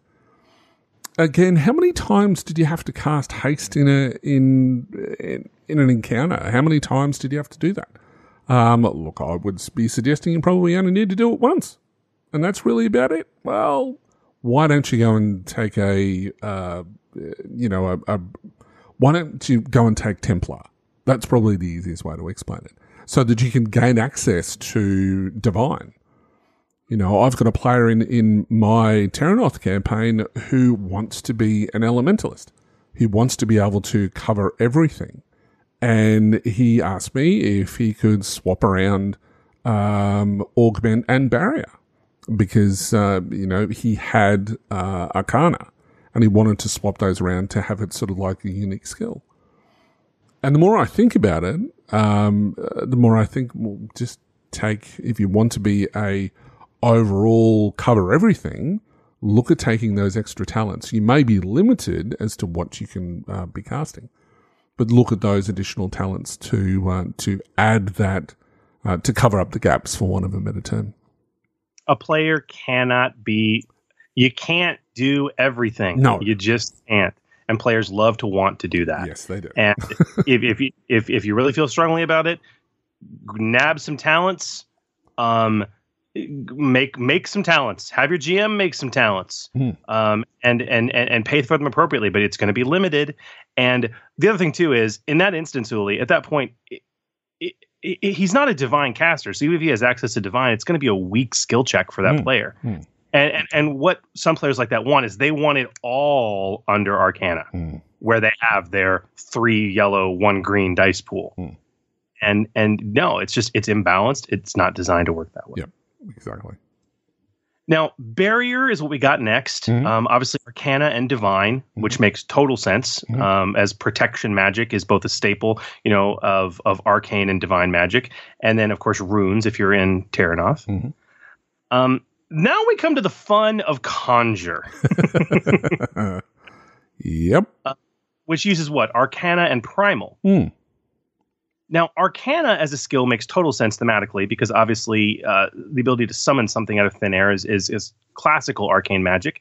But what about Primal? Why is Primal there? Well, Primal, I think, is for, to bring about the, a familiar creature that, forest friends, for want of a better term, as I always like to to say about druids. So, what's interesting is if we're looking at D&D does cover, the summon monster for all of the Arcana, Divine, and Primal. But again, it goes down to balance issues as to why we're not seeing Divine there. Yeah. And in a system like Dungeons and Dragons, where you have incredibly discrete spells, you can give an arcane caster or a divine caster or a primal caster access to all of these things, but you control the balance by saying, well, yeah, but the arcane summon spell is very different from the divine summon spell, which is very different from the druidic summon spell, and some are more powerful than others in certain circumstances, and that's how you're limited to what you can summon. That's how they provide the balance. Yep. When you have this level of broad capability, you have to enforce that distinction and put that balance in place at a higher level, and that starts with simply what you have access to and what you don't. What about Curse? So Curse, we have Arcana and Divine from the core rules, and then we have both runes and verse from Terranoth. Now, obviously, they've missed out on Primal, which I don't think is a bad thing at all. Curse is the debuff, for want of a better term. Again, it's done for game balance. Thematically, it certainly fits the bill. I mean, and again, this comes down to those arguments and those holdovers from D&D. Well, entangling vines from a druid. I mean, yeah, okay, I get it. From an effect standpoint, that very much is a curse. But it's not. The druids aren't known as debuffers. That's not their thing. That's not their core thematic thing. Yep. We said Dispel was the odd man out earlier, and it's certainly the odd man out here. Yeah, so Dispel, it makes sense from the Terranoth perspective, but from the core perspective, Arcana, they're the masters of magic. They know how magic works from a scientific level, from an enchanted level as well. So it totally makes sense, as far as I'm concerned, to have Dispel magic as only an arcane. And verse makes sense to me as well, because again, it's about having an understanding of magic and how people are controlling magic. So yeah.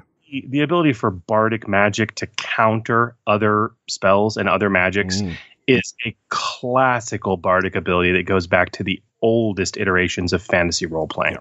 So that made total sense to me. Absolutely. And then we've got the old heal. And it's pretty obvious because there is, not that I'm aware of, although, as you mentioned before, I'm sure that there would be some rule somewhere. But healing is not normally an arcana sort of thing at all. So having it under Divine and Primal makes total sense. Your typical cleric and your typical druid all have healing ability. So definitely under there. And verse totally makes sense as well. Yeah. And again, classically, those are all the abilities of bardic magic, druidic magic, and divine magic. Yeah. They're just there. And then, of course, we come to utility. And maybe we should start by talking about what magic skills can't be used with utility. None of them. They all can use utility, and it makes total sense why. If you're using magic to do really minor things, as long as it's got a narrative flair to it that is going to suit whatever skill that you're using, it's totally fine. Every class, if we want to talk D&D, every class has their ability to cast cantrips or 0-level spells. So yeah, having that under everyone can use utility, fine. It's great. It's balanced and it makes sense. The other thing we glean from this discussion, and if you do have access to Realms of Terranoth and you have access to that table, it's table 218, Magic Skills and Actions that Huli was talking about earlier, which is on page 115, you'll notice something else from this conversation. We've been talking right now about how you should assign skills to spells based on the spell effect and the theme. Also, from a balance standpoint, realize, and you can very clearly see it laid out in the table, that when you're doing this kind of assignment, and again, you have multiple magic skills in your setting, not every skill should be able to do everything. It's just a core balance constraint. Arcane, Divine, and Verse, if you're using Terranoth, they can do all of them they can do a bunch of stuff, but there's 2 spell actions each that they can't do. For Primal and Runes, there's 3 spell actions that they just can't do. So if you're thinking about adding a new skill to the setting, especially, keep that in mind. Keep that in mind. There's for balance perspective, there should be things it shouldn't be able to do from a spell standpoint. So what are our rules of thumbs when it comes to skills for spells? Rule of thumb number 3, magic skills should usually fit a theme or concept. Rule of thumb number 4, magic skills should be assigned to spells based on theme and concept. Absolutely. Okay, so now that we understand what spells are, how they work, how magic skills work, and how those skills are associated with spells, we can finally get on to the fun stuff. So far, we have drilled into our listeners that in play and in design, you need to keep your spells broad and basic. You need to keep your skills fairly broad as well. But with such broad and basic usage, where does your flavor come from? What separates a fireball from a lightning bolt, even though they're both, quote unquote, just attack spells? What lets you target 2 foes instead of 1, or extend the range of your spell from short to far across the battlefield? All of this is done through the delicious menu of additional effects, where if generic or broad spells and skills are the heart of the magic system in Genesis, the additional effects are the brain. They're the brain and the hands. This is where you can, through your own creativity and choices, start really delineating things and making, quote unquote, specific spell effects that you really want to achieve. Now, each spell has an associated table, as you mentioned, of those each additional effects. Now, some options might appear for multiple spell types, and some are going to be unique to that particular spell. So each additional effect is chosen by the spellcaster before they roll. So each effect adds a certain power, or it adds an extra effect, or some other bonus to the basic spell effect. But each added additional effect also increases the spell's base difficulty. And no matter what, you can't increase a spell's difficulty beyond 5 purple die. There's something which is intrinsic to magic, that, you can add all these effects if you want, but the most you can go up to is 5 purple die, and that's it. Ever. And this is where this very strong specificity comes in, because when you look at the additional effects, as we said, we talk about, we have incredibly broad spells that provide a very basic effect. Okay.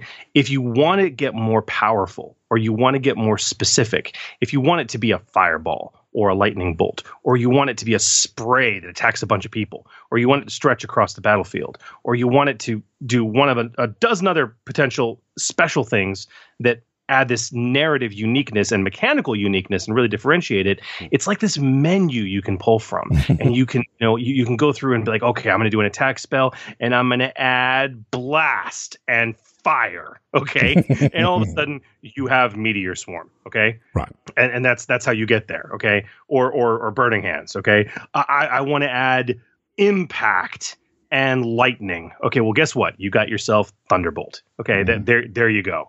Where you're adding these sort of menu options that give you this nice mechanical boost to the power of the spell, but at the same time also give it this narrative flavor as well.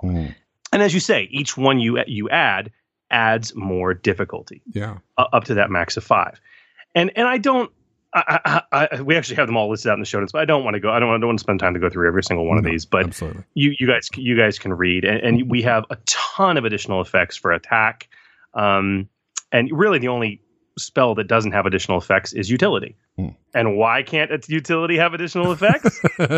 Because if it needs extra effects, it probably should be something else. Is what it boils down to. Precisely, and utility spells can't have a difficulty more difficult than a single purple die of easy. So, I mean, you couldn't even add additional effects if there were. Now, one thing that I want to add here, as far as the difficulty goes, where it maxes out at 5 purple die, that kind of goes against the core rules. Now, the core rules say that if anything's, it does have an impossible level of difficulty. But the thing is that that's when you're talking about how hard something is. It's not talking about the dice itself, because it still maxes out at 5 purple die. It's just that if something is completely impossible to try, that you're going to have to be spending a story point to do that at the same time. Can you do that with magic effects? No, you can't. It's as simple as that.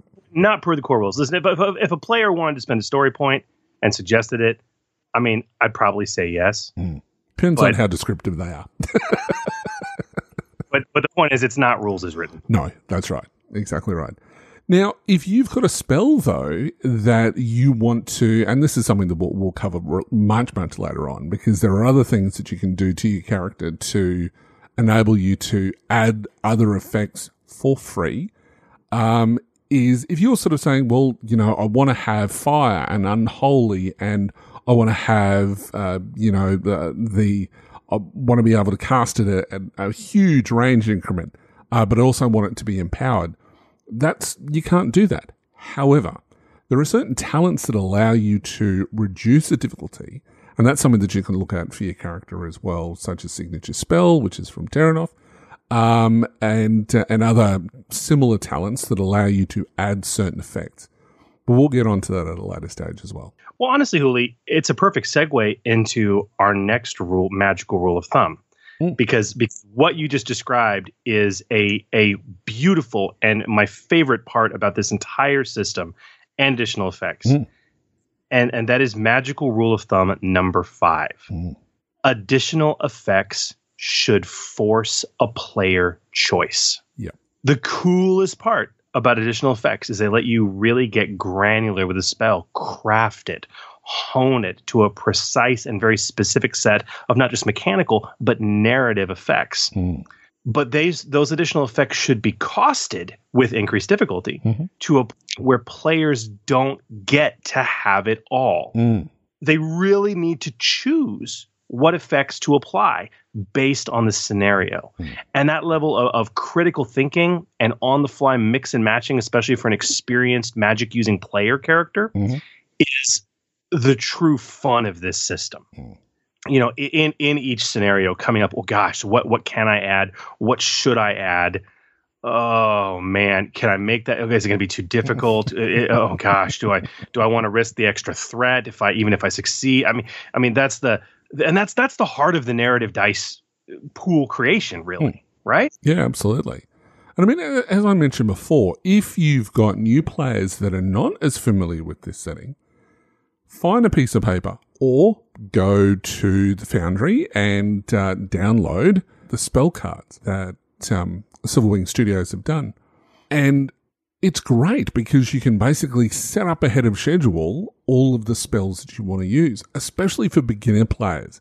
that, and even beginner GMs, if you look at a lot of the NPCs that we see in Realms of Terranoth that have magic in their stat block, you'll notice that it will just have one or two spells that they can use.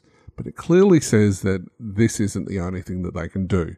But it just makes it a little bit easier, and it gives it a little bit of flavor as well, to cast those particular spells. See, and it's interesting to me. It's like I find that that spell cards where you basically come up with a recipe. It's like writing down a recipe. Yeah. Okay. Yep. If experienced players who are very experienced with the magic system, they may use them as reference, but after a few sessions, they typically don't need them. No. They get it, they understand, and they relish it. The biggest benefit for those spell cards regularly being used is, back to your point, for the GM. Yeah. Because let me tell you, that mental fun chess game, which is great when you're a player, can be a real pain in the keister for a GM running magical throw. I got too much to think about. Yeah, okay, absolutely. But ahead of time, if I can write down 3 spell recipes that have the additional effects I want added in, and there's the difficulty for me right there, and I know what the additional effects provide, and this and that, and I can just reference that with a glance. That's great. I'm at the point now that every magical threat I throw at a party, I've got spell cards for that threat with the stat block. And that's just smart GMing, really. Yeah, it just helps me out that much. So yeah, that's the thing. When it comes to players, additional effects should force a player choice. Magical rule of thumb number 5. So most players and designers are also going to gloss over very, very specific and a cool point with additional effects. And that skill selection does matter. And it's not just for magic skills either.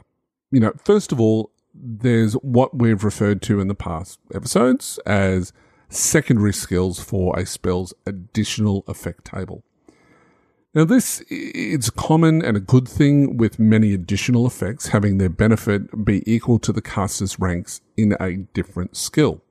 Again, it slows down the progression a little bit, and it means that they have to, divert their XP expenditure so that, they're not just getting uber powerful just under the one skill. Mm-hmm. So for the spells in the core rules, this secondary skill is knowledge. Now it applies to the 8 of the 14 additional effects for attack, where you've got blast, deadly, fire, impact, lightning, destructive, and poisonous. Under divine health and primal fury for augment. Adds defense for barrier and despair for under curse. Now, for 4 different spells and 12 different additional effects, the same secondary skill is used. Now, consider that for a minute and remember it, because it leads us into our next rule of thumb, which is magical rule of thumb number 6. The secondary skill for additional effects should be simple and thematic. So as you said, for magic and core rules, knowledge is a natural secondary skill. Okay, it makes sense. All right. And obviously, depending on the setting, you're not going to have knowledge. You're going to break it out to the appropriate sub-knowledge skill. Yep. Okay, like Terranoth uses lore. Okay. Now, I can tell you all from very hard-learned lessons that, Huli, you actually helped me with when you were doing some of my early playtesting. Yep. The folly of trying to get cute as a designer by using different secondary skills for different additional effects or across different spells. Okay. Oh my gosh, I've got a barrier ability here. It's a protective. I'm gonna have the secondary skill be vigilance because that's thematic and it makes sense. Okay. But over here, oh gosh, for this one, it's discipline. I'm going to use discipline because that makes sense.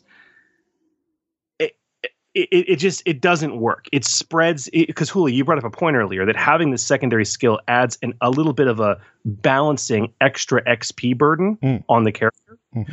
But when you start making it radically different skills for different additional effects, it makes that burden too great. Worst case scenario, if you're designing your own spells, keep the secondary skill the same across any spells that use the same magic skill to cast them. Okay. So in other words, if you have, a bunch of spells that use Arcana, then they should all have a secondary skill that is the same for their additional effects, or all the spells for Divine, or so on and so forth. Best case scenario, you should typically do what the core rules do and keep all magic to a single secondary skill that is the same. But if it fits with your setting and your theme, and it's thematic. But again, as you say, you've just got to keep it really simple, because if you start spreading those out all over the place, you're going to create confusion. And sure, it might be, as you said before, Chris, it might be cute, and sure, it might be the most thematic thing you can possibly think about. But if it's going to create confusion at the table, it's going to slow down your game, and people are just going to get frustrated. And that's not what you want to do. Yeah. And it also goes without saying, I think, that the secondary skill should usually be a passive skill, or a rarely used one, as now you're giving a rarely used skill some use, which is why knowledge is great. Discipline is great. Okay. And it also goes without saying that the secondary skill should never, ever, ever, ever, ever be another magic skill or a combat skill. Correct. But secondary skills aren't the only way that skills matter to additional effects. Now, some additional effects can only be added when the spell is being cast with a certain skill.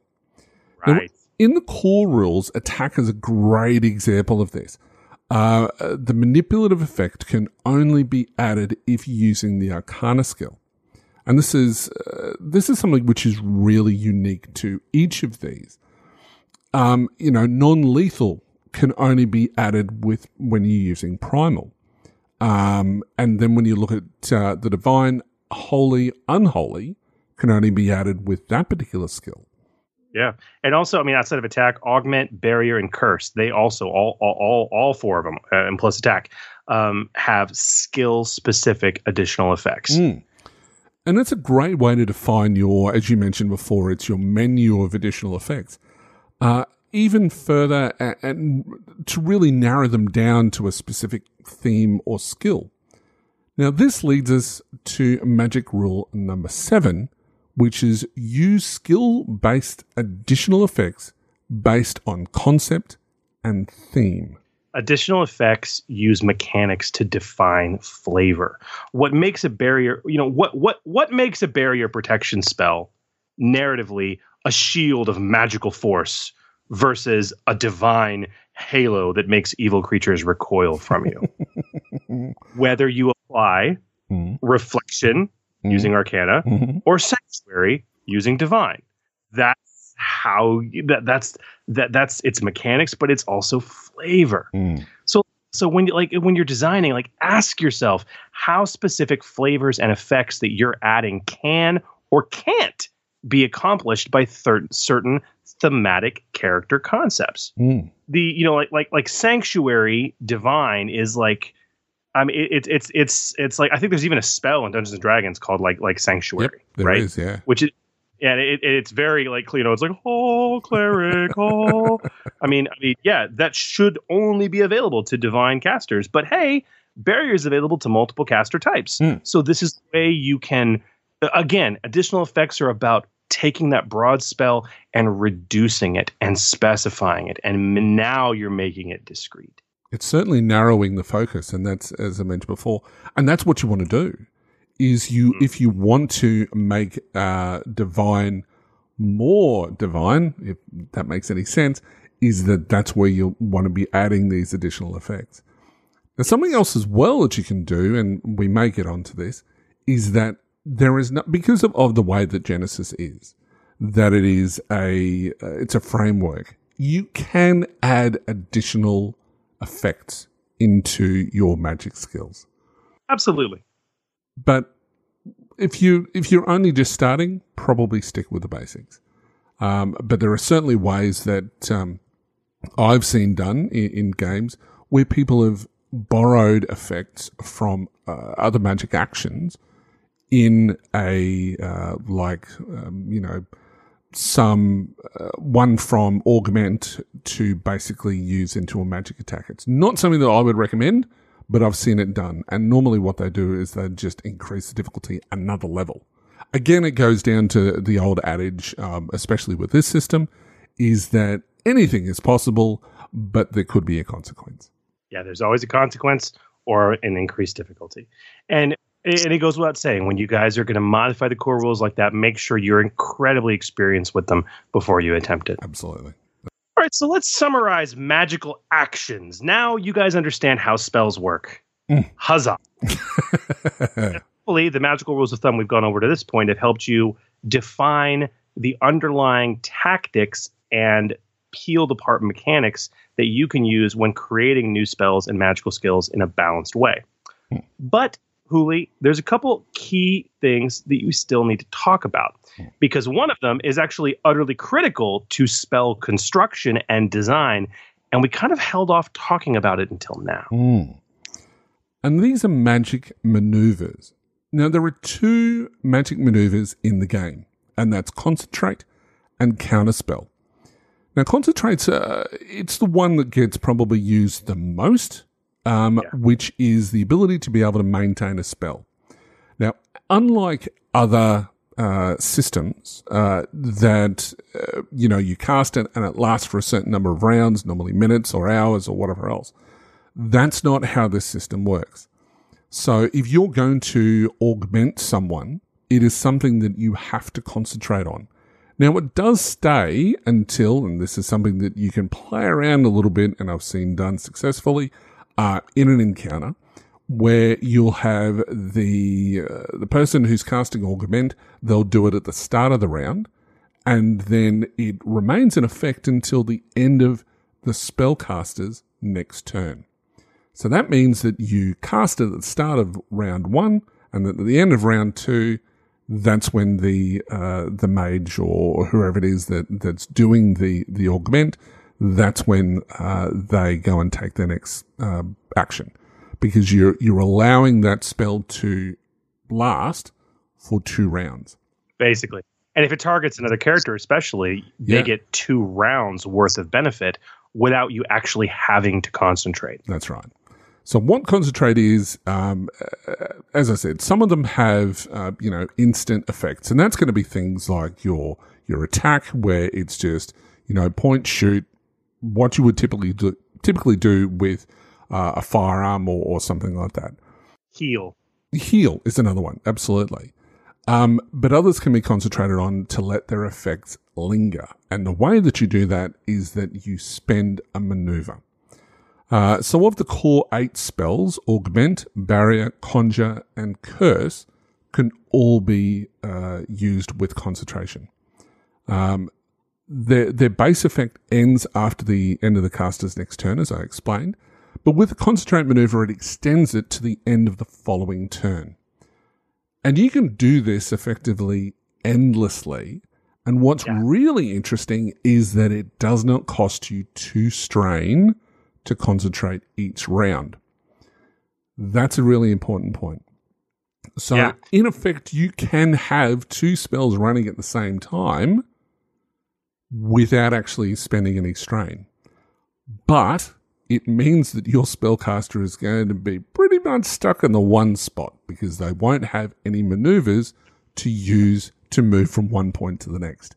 And when you're a spellcaster and you don't necessarily have all the wounds in the world, maybe not necessarily a really good plan. Hey man, I've seen it happen where you've got the divine caster, and he's standing in the middle of the battlefield with 2 hands outstretched, maintaining augments on 2 completely different characters, and the meat shield's like, just keep. I need the green. All right, and I mean, oh gosh, yeah, I've seen it happen. It's like, all right, but I'm only doing it for 1 more round. So yeah, as I said, basically what this means, you can't spend a maneuver each round. You can spend a maneuver each round to keep one of those spells going round after round after round. It does mean that your magic user is going to be slowed down quite substantially. because that one maneuver that they would normally be using to move around the battlefield or whatever else is going to be chewed up doing a concentration. Now, they can move, but normally they're only going to be moving with one maneuver. But that's going to cost them strain, especially if they're doing, casting other spells or something else. So that's another thing as well, because again, it's costing 2 strain to move if they're doing other spells as well. And that's the lifeblood of a spellcaster, is their strain. So it really is, when it comes to Magic, it is really like a resource balancing game that you're playing to know where your strain is. And I tell you what, as a GM, the best thing that you can do is throw something at them that's going to cause them strain, whether it be threats or whatever else. Obviously, don't over-abuse it.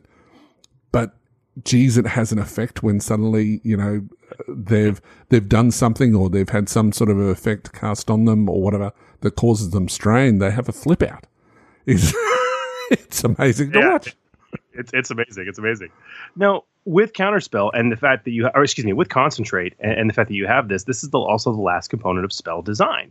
Okay, when you're going to be creating a spell, you've got to ask yourself, can this spell be concentrated on? Is this an instant, like that again, going back to that effect? Is this effect instantaneous? Is it does it happen and it's done? Or is it something that can linger through concerted action on the part of the character?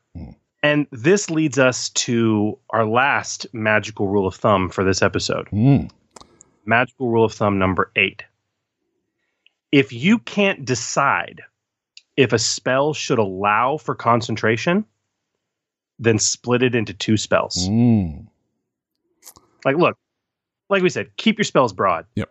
But if you have a spell that has effects that could be instantaneous or could be extended over rounds, then you're too broad. At that point, it's time to split up the spell. Yep. So, and that kind of brings us into Counterspell, which the state that you're doing that maneuver and an opponent's within medium range, it upgrades the difficulty of any spells that they cast once until the end of your next turn. So you're kind of just making it harder for people to cast spells. And it's only maneuver. And it's something that if you're not doing it and you find that at the end of a round you've got a maneuver spare, just do it anyway. Because it's going to make casting spells harder. Now, I know we'll get into this much later on, perhaps in the next episode, where we start talking about what happens if they roll a despair. Yeah.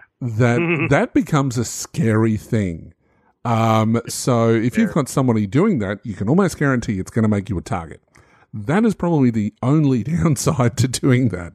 So, but it's certainly going to prevent other characters in the party from being attacked by the evil wizard.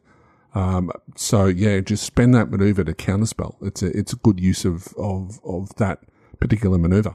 Everyone forgets about counterspell. I mean, I know it's situational, but it's so valuable when you're fighting a magic user. Counterspell is like the magical equivalent of aim.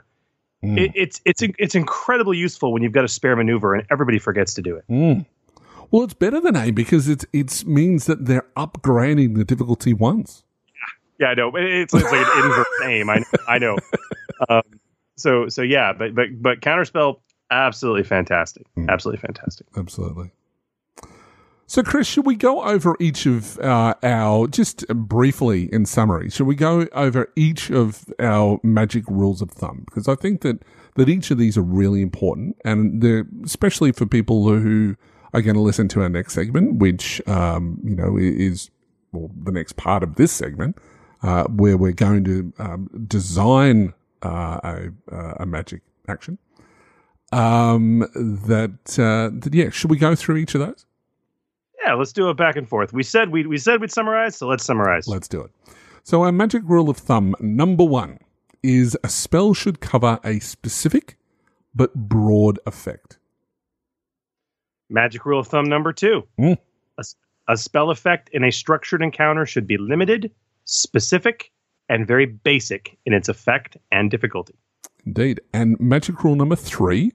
Again, we're going to be putting this on download that we'll talk about later on. But magic rule of thumb number 3 is magic skills should usually fit a theme or a concept. Number 4, magic skills should be assigned to spells based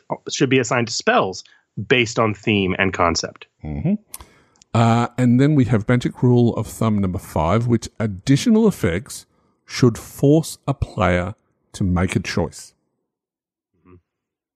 Number 6, the secondary skill for additional effects should be simple and thematic. Number 7 is use skill-based additional effects based on concept and theme, which is a bit of a running concept and theme, really, is to focus on concept and theme.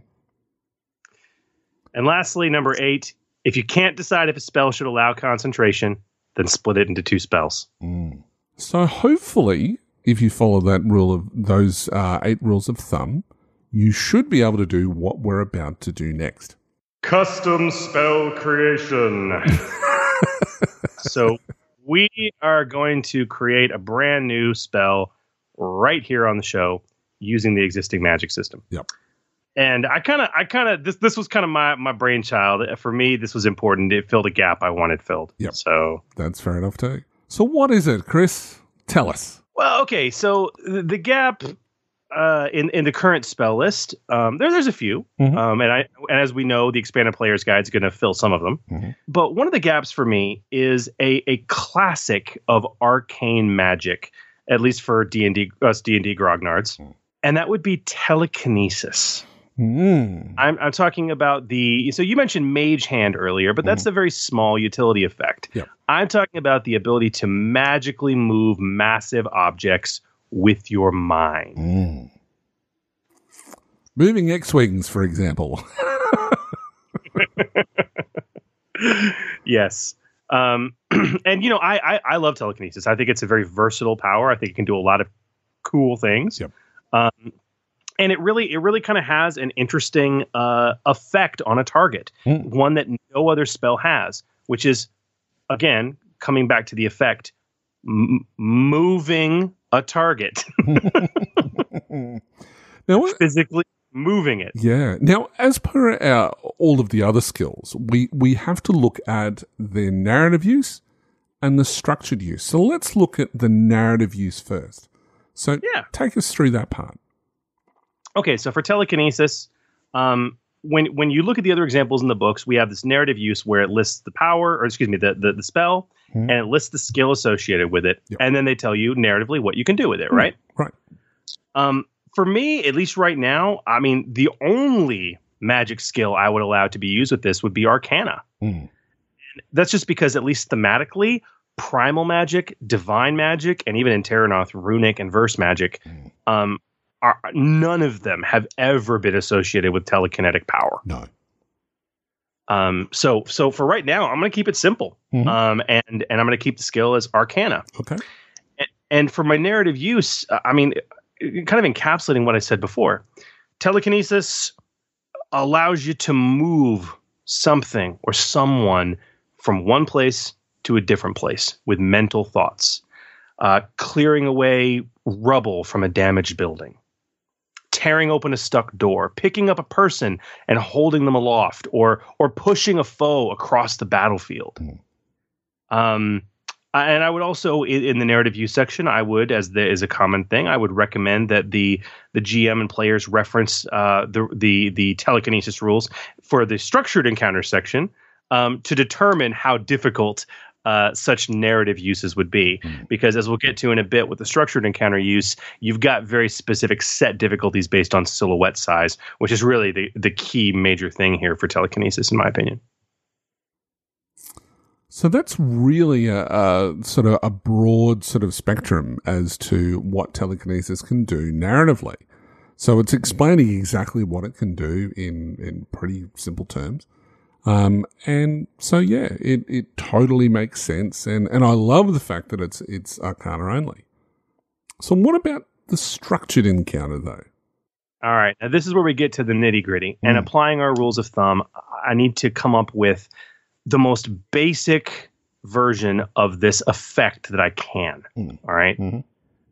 Which is moving something from one place to another. That's the effect. Movement of a target. Yep. All right. Whether that's a creature or an object. Now, obviously, Arcana is the skill that's being used. I asked myself, is this something that I want it to be concentrated on? Abso-freaking-lutely.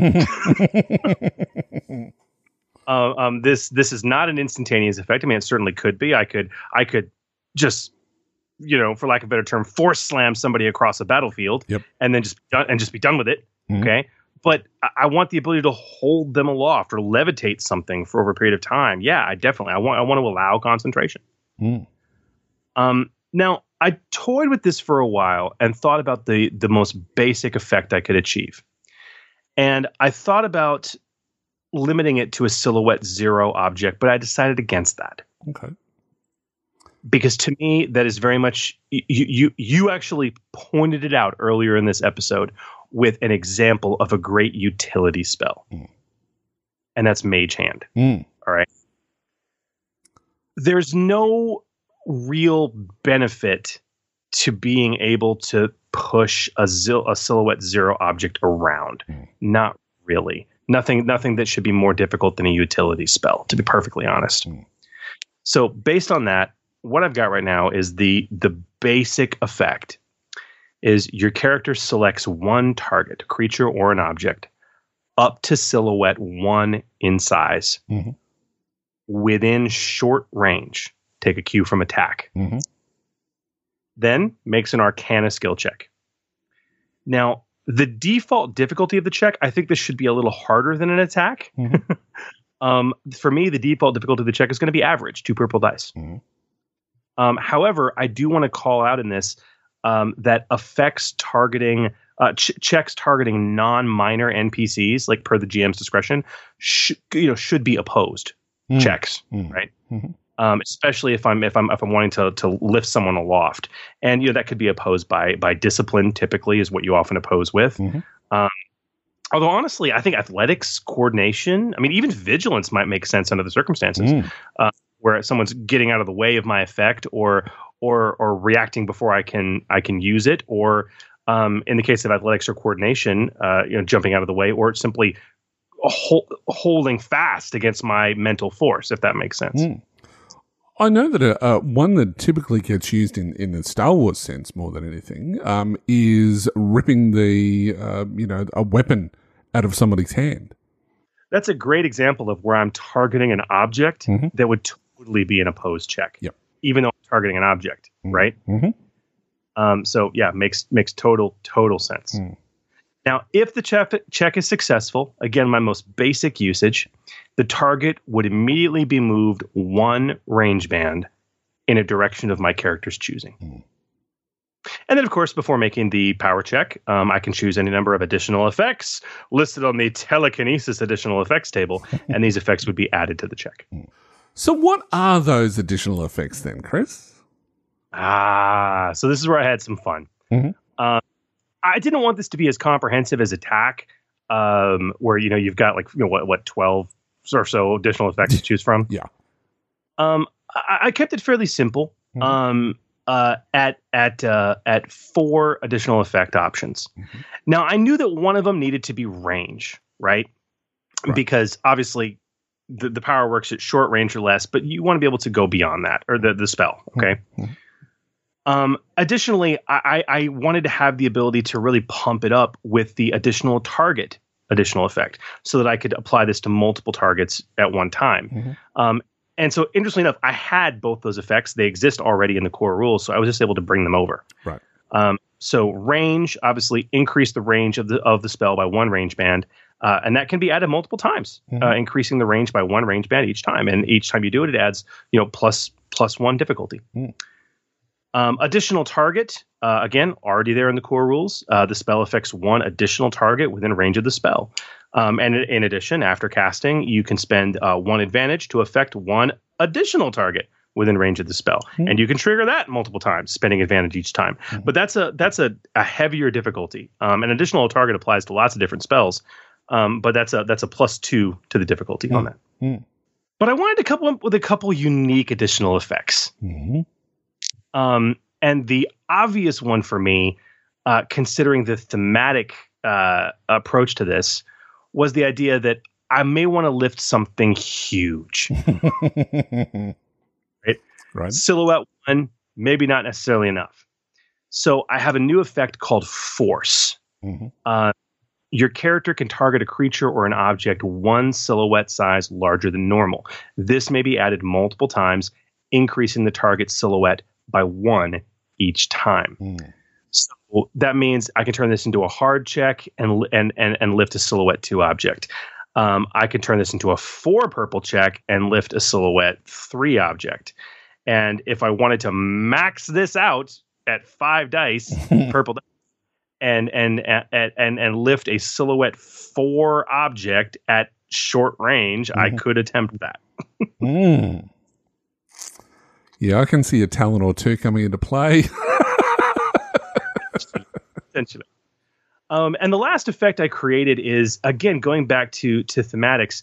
One of the things with, and this is another cool thing you can do with additional effects, and we see this in some of the other core abilities. A great example I love is Primal Fury, which is a primal additional effect you can add to augment that basically increases your unarmed damage, right? So it's the idea of you have these discrete spell effects, but you can beg, borrow, and steal through the use of additional effects. Okay, to kind of do double duty and allow one spell to kind of play in multiple spaces. This is also a great way to handle things like, if you say, well, I want to apply. I'm still stuck in D&D land, so I want to create a wall of fire. So I want it to be a barrier, but I also want it to burn anyone who touches it, right? Right. So it sounds like what you've got is a new additional effect you need to be adding for your barrier spells, creating and adding. So when it comes to telekinesis, I kind of borrowed a page from Curse on this one to a degree. Telekinesis is often used to hinder people, right? Locking someone down, preventing them from moving, or making their reactions or actions very sluggish. So I have my last additional effect is called Hindered. The target suffers 1 setback die on any skill checks they make until the start of your next turn. In addition, after casting the spell, you may spend 2 advantage to force the target to suffer another setback die, and may trigger this multiple times, spending 2 advantage each time. Nice. I wanted this. This has the potential to be very devastating. And so basically, and I've play tested similar things to this. It has the potential to be very devastating when you start stacking setback dice like that. So I ameliorated that by basically saying, okay, if you want to stack multiple setback dice, it's going to cost you 2 advantage. And that effect doesn't last until the end of your next turn. It lasts until the start of your next turn. In exchange for that, I was able to justify bringing this difficulty down to a +1 difficulty. Which is where it is. Because I kind of wanted it to be a +1. I wanted it to be a cool FU that somebody could add to the basic telekinesis power if they're using it against somebody. Where it's like, oh, great, I pushed them across the battlefield. Oh, well, you know what? Upgrade your difficulty or increase your difficulty by 1, and you can also throw a setback die on the target. Okay, wow, that's worth it. Absolutely. Okay? And if you're wanting to hold them in play more permanently or place more permanently, obviously you can concentrate.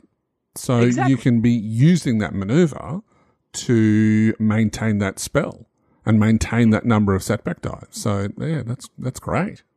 Now, a question that I have though, and this is something that I'm sure that people will if they want to use it in their own games, that perhaps that they might want to emulate the move power that we see in Star Wars. So how do you do an attack with telekinesis? I think I know the answer to this, but I'll ask you anyway. again, it's you don't use telekinesis to make an attack, right? And this is the fundamental disparity people have. They can't separate this out in their mind. They're treating it too discreet. Well, no, I want to attack him by throwing a rock at him with telekinesis, so it's a telekinesis spell. No, what's the effect? Right? It's an attack spell. That's what you're doing. If you're describing it as you telekinetically lift up a rock and hurl it at him, that's how you describe the attack spell. Yep. All right. Again, it's separating the description of the spell from the effect it's trying to achieve. People can't seem to get their heads around that. Yep. And if you can, and you just think about effect first, I swear it solves 90% of the confusion and problems people have. Definitely. So, no, that's really cool. And how are people going to find this, Chris, if they want to look at it without just listening to us? What about going to forgegenesis.com, of course, in the resources section, the same episode file where you guys found the talents we created earlier. You'll find this new spell, telekinesis. Get it on the table. Play test it. Let us know what you think. Yeah, and let's definitely come back to us with anything that you can suggest, or perhaps even some spells or spell effects that you've created for your own in-house gaming. Now, that's kind of just step one, though, Chris, isn't it? Man, we have only scratched the surface when it comes to our magical discussions, which is daunting considering how long this episode is. Oh, my lord, my lord. This was the first step in our journey through the magic system in Genesis. But Gamer Nation, listen, in future episodes, we will be diving into magic implements, something we haven't even talked about yet. What they are, how they work, and most importantly, how you can craft new ones. Yep. We will be diving into specifically, we will probably have an entire episode devoted to using advantage, triumph, threat, and despair on magic checks. How these special rules work, and most importantly, how you can best use them and modify them in your games and in your custom products. Yep. We will also have one or more episodes devoted to, now that we have set this foundational framework, reskinning the entire magic system. Using the bones of this incredibly flexible system and filing the serial numbers off to make something brand spanking new.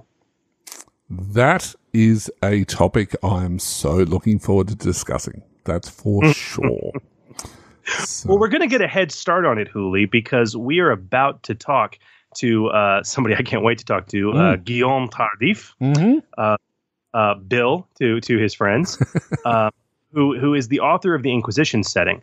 And he it kind of did a mixed bag. He created, as we'll get to in his setting, something very unique for Magic, where he didn't file the serial numbers off so much as dunk them in accursed blood and surround them with voodoo dolls and bits of hair and clothing. He totally reforged them, so to speak. So maybe we should, I don't know, go talk to Guillaume. Absolutely. And he sounds like somebody who has broken the mold. Breaking the mold. The Genesis Foundry is an exciting community of fan-created content for Genesis. New settings, new rules options, adventure and campaign modules, and much, much more. But some creators go above and beyond, subverting our expectations and breaking the mold with their work. Our Breaking the Mold segment is dedicated to showcasing an exciting offering available right now in the Genesis Foundry as we separate the pure ally from the slag and point you to the best content which is out there. Indeed. Now, tonight's guest is a newcomer to the industry, with his offering on the Foundry being the first of his experiences in the game authoring realm. And what an experience it's been. He is one of several hosts on D20 Radio's own Don't Despair podcast. He is an active member and moderator on several of the Genesis community social media groups. Hailing from the wintry wilds of Montreal, Canada, the Forge Podcast is happy to welcome to the show for the very first time, author of the Inquisition Genesis setting. It's Guillaume Tardif. Guillaume, welcome. Thank you. Hi, guys. Now, for those of us uncultured swine and heathens who have no grasp of the French language, and I have no doubt your name is butchered quite frequently. Yeah. Yeah, several times by me before the show, but anyway, that's all good. But I do understand for us English speakers, a lot of your friends do call you Bill or Will.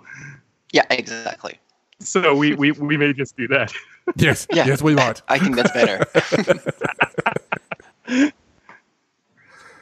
All right, so to start us off, Bill, can you tell us a little bit about yourself and your gaming career? All right. So I've been playing role-playing games since a while now. I started with the Advanced Dungeons and Dragons. It was about like 25 years ago in late primary school. I mostly been the GM my whole gaming life. Like there was no one else wanted to attempt DMing a game.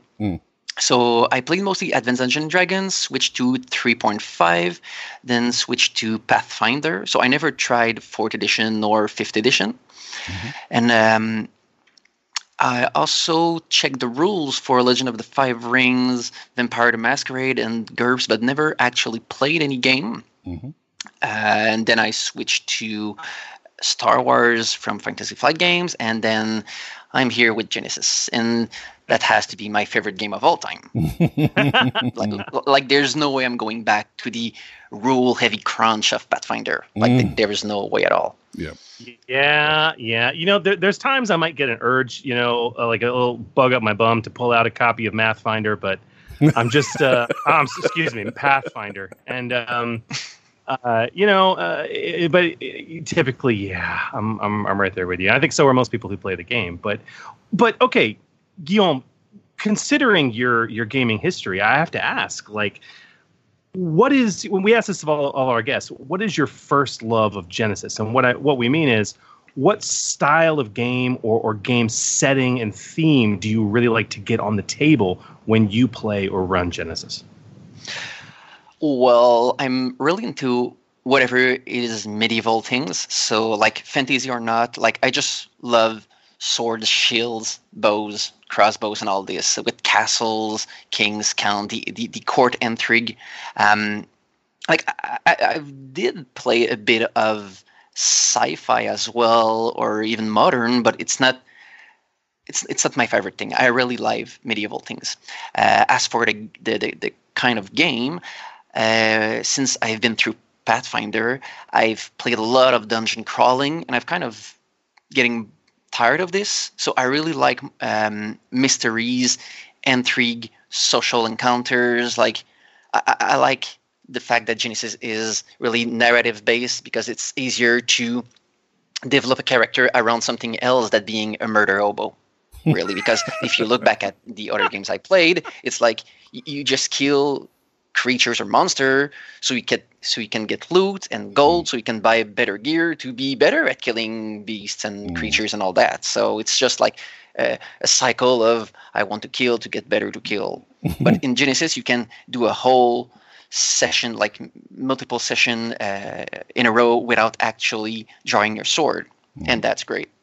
Yeah, definitely. There is certainly an artificial level thing going on with Dungeons and Dragons as well as Pathfinder, and I think that even D&D to an extent now is certainly moving more away, or trying to move away more from that kill the monster and take their stuff. But that's at the backbone of the system, and I agree 100% that Genesis doesn't have that. It's certainly got more of that narrative storytelling, which is obviously what we love here at the podcast, and obviously what you love as well, because of your involvement with the Foundry and obviously Inquisition. Which kind of brings me to the next question. So perhaps you can give us the pitch. The Inquisition setting is a fantastic piece of work, can I say? And you've obviously put a huge amount of effort in going into the development and the production of it. And I'd sort of seen that before even the Foundry was announced. This was a bit of a fan-based project for you. So Can you tell us about the creation, whereabouts it started, where, its origin story, for want of a better term? All right. So the idea came to me when, well, first of all, I made that setting from before the Genesis RPG. I started to try to do this while I was playing the Star Wars game, actually. So I was trying to convert Star Wars to medieval and then had magic, fantasy, and all that, but it didn't really work. So I just let that go and played Star Wars until Genesis was announced. And when it was, then I was like, oh, that's a good opportunity to work on my own setting. And so I worked basically from day one of Genesis to for that setting. And when the Foundry was announced, I was lucky to be invited in the Secret of Gods and work on the Foundry before it was actually announced. So that's where the whole thing took form. As for why Inquisition, well, first of all, what is Inquisition? Inquisition is a dark, low fantasy medieval setting. So why it's dark? It's because it's not the kind of fantasy you're gonna see in let's say Dungeons and Dragons, where everything looks cool and like, yeah, I'm a hero, I'm slaying monsters and all that, I'm getting famous. And no, it's dark because the whole theme of the setting is that people are not living happy life. Most of the people are poor. It's something closer to the real medieval era of let's say Europe.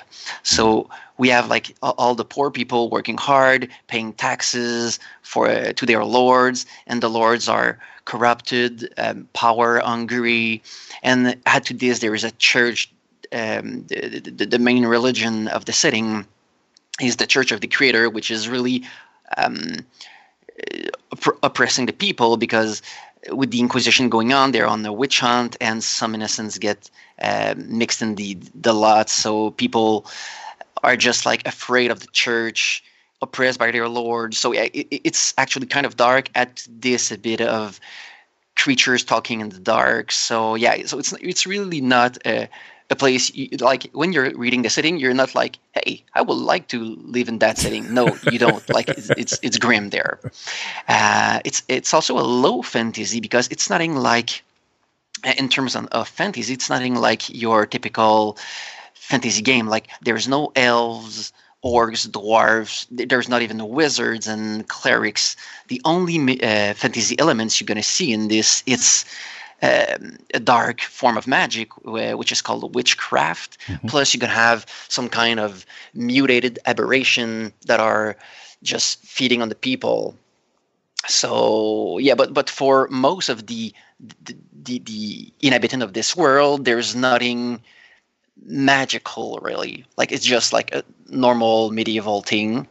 And for those who are dealing with the supernatural, mostly the church and the monster hunters, yes, there's something else to this.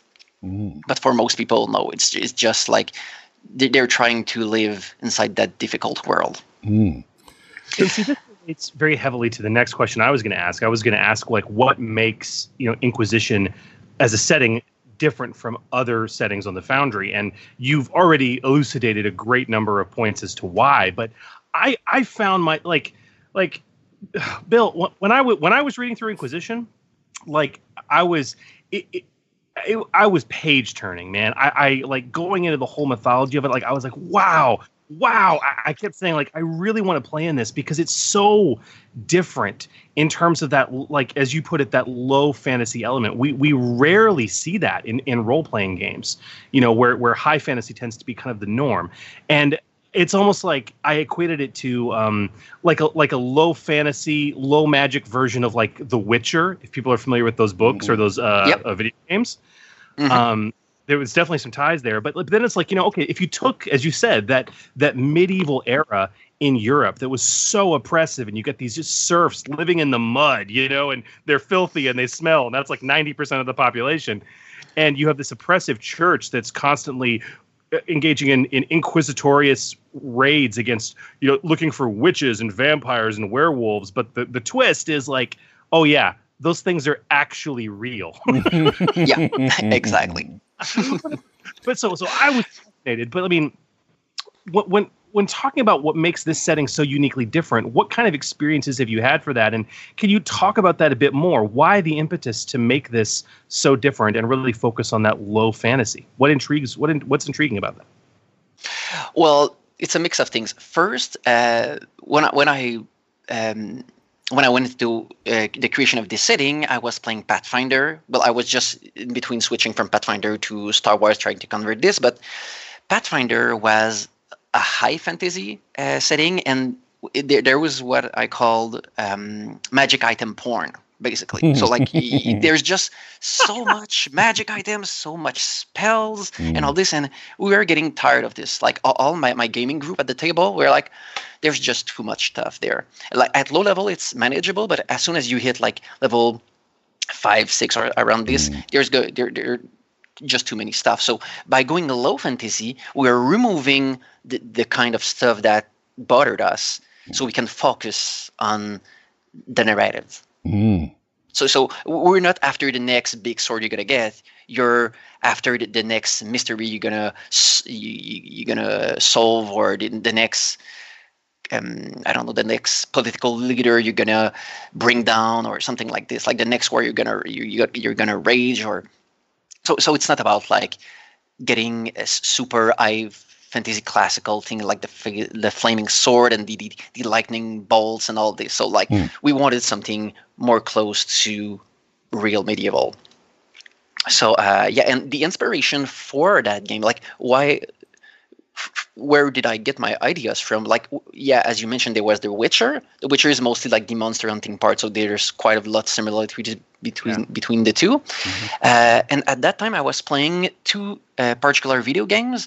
There was the Darkest Dungeon video game, which is really a difficult game. It's like an old school 2D scroller, but it's like you're not safe there. Like you get a bunch of heroes die. It's really a hard game, a bit compared, like let's say, to Dark Souls in terms of difficulty. So there was that for the grim aspect of my setting, and I was also playing the Graveyard Keeper game, which is basically a graveyard sim game. So it's not that related, but in the background of that game, there is an Inquisition. So you have the Inquisitor, which is an NPC for which you do quests or whatever. But it was like, oh, there's cool. Like there's an Inquisition going on. There are witches, but you're not actually seeing them because you're just the common folk there. So it was like an idea I took from that game as well. So mixing all those three games together, I came up with Inquisition.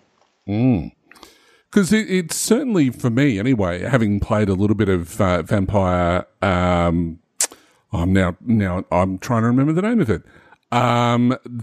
Basically where it was during the Dark Ages. That's what it was called, Vampire: The Dark Ages. It reminded me very much of that, as well as talking about computer games. Not that I play a lot, but I've certainly watched my son play a lot. Is Assassin's Creed. It certainly reminded me a lot of those sorts of elements, with that little bit more fantasy thrown in there as well. So it's certainly unique. And the one thing that I have to mention as well, and it's something that we talked about in the last episode, where one of our listeners has asked us the question about, how big should my setting document be? And they talked about 200 talents and whatever else. And what I think you've done successfully in this is that a large chunk of what we're seeing in the book is all about the setting itself without getting into the crunch. Yes, there are certainly crunch parts in there, but it gives you, as Chris said, it is a page turner. It allows you to really immerse yourself in the environment of what the setting's about.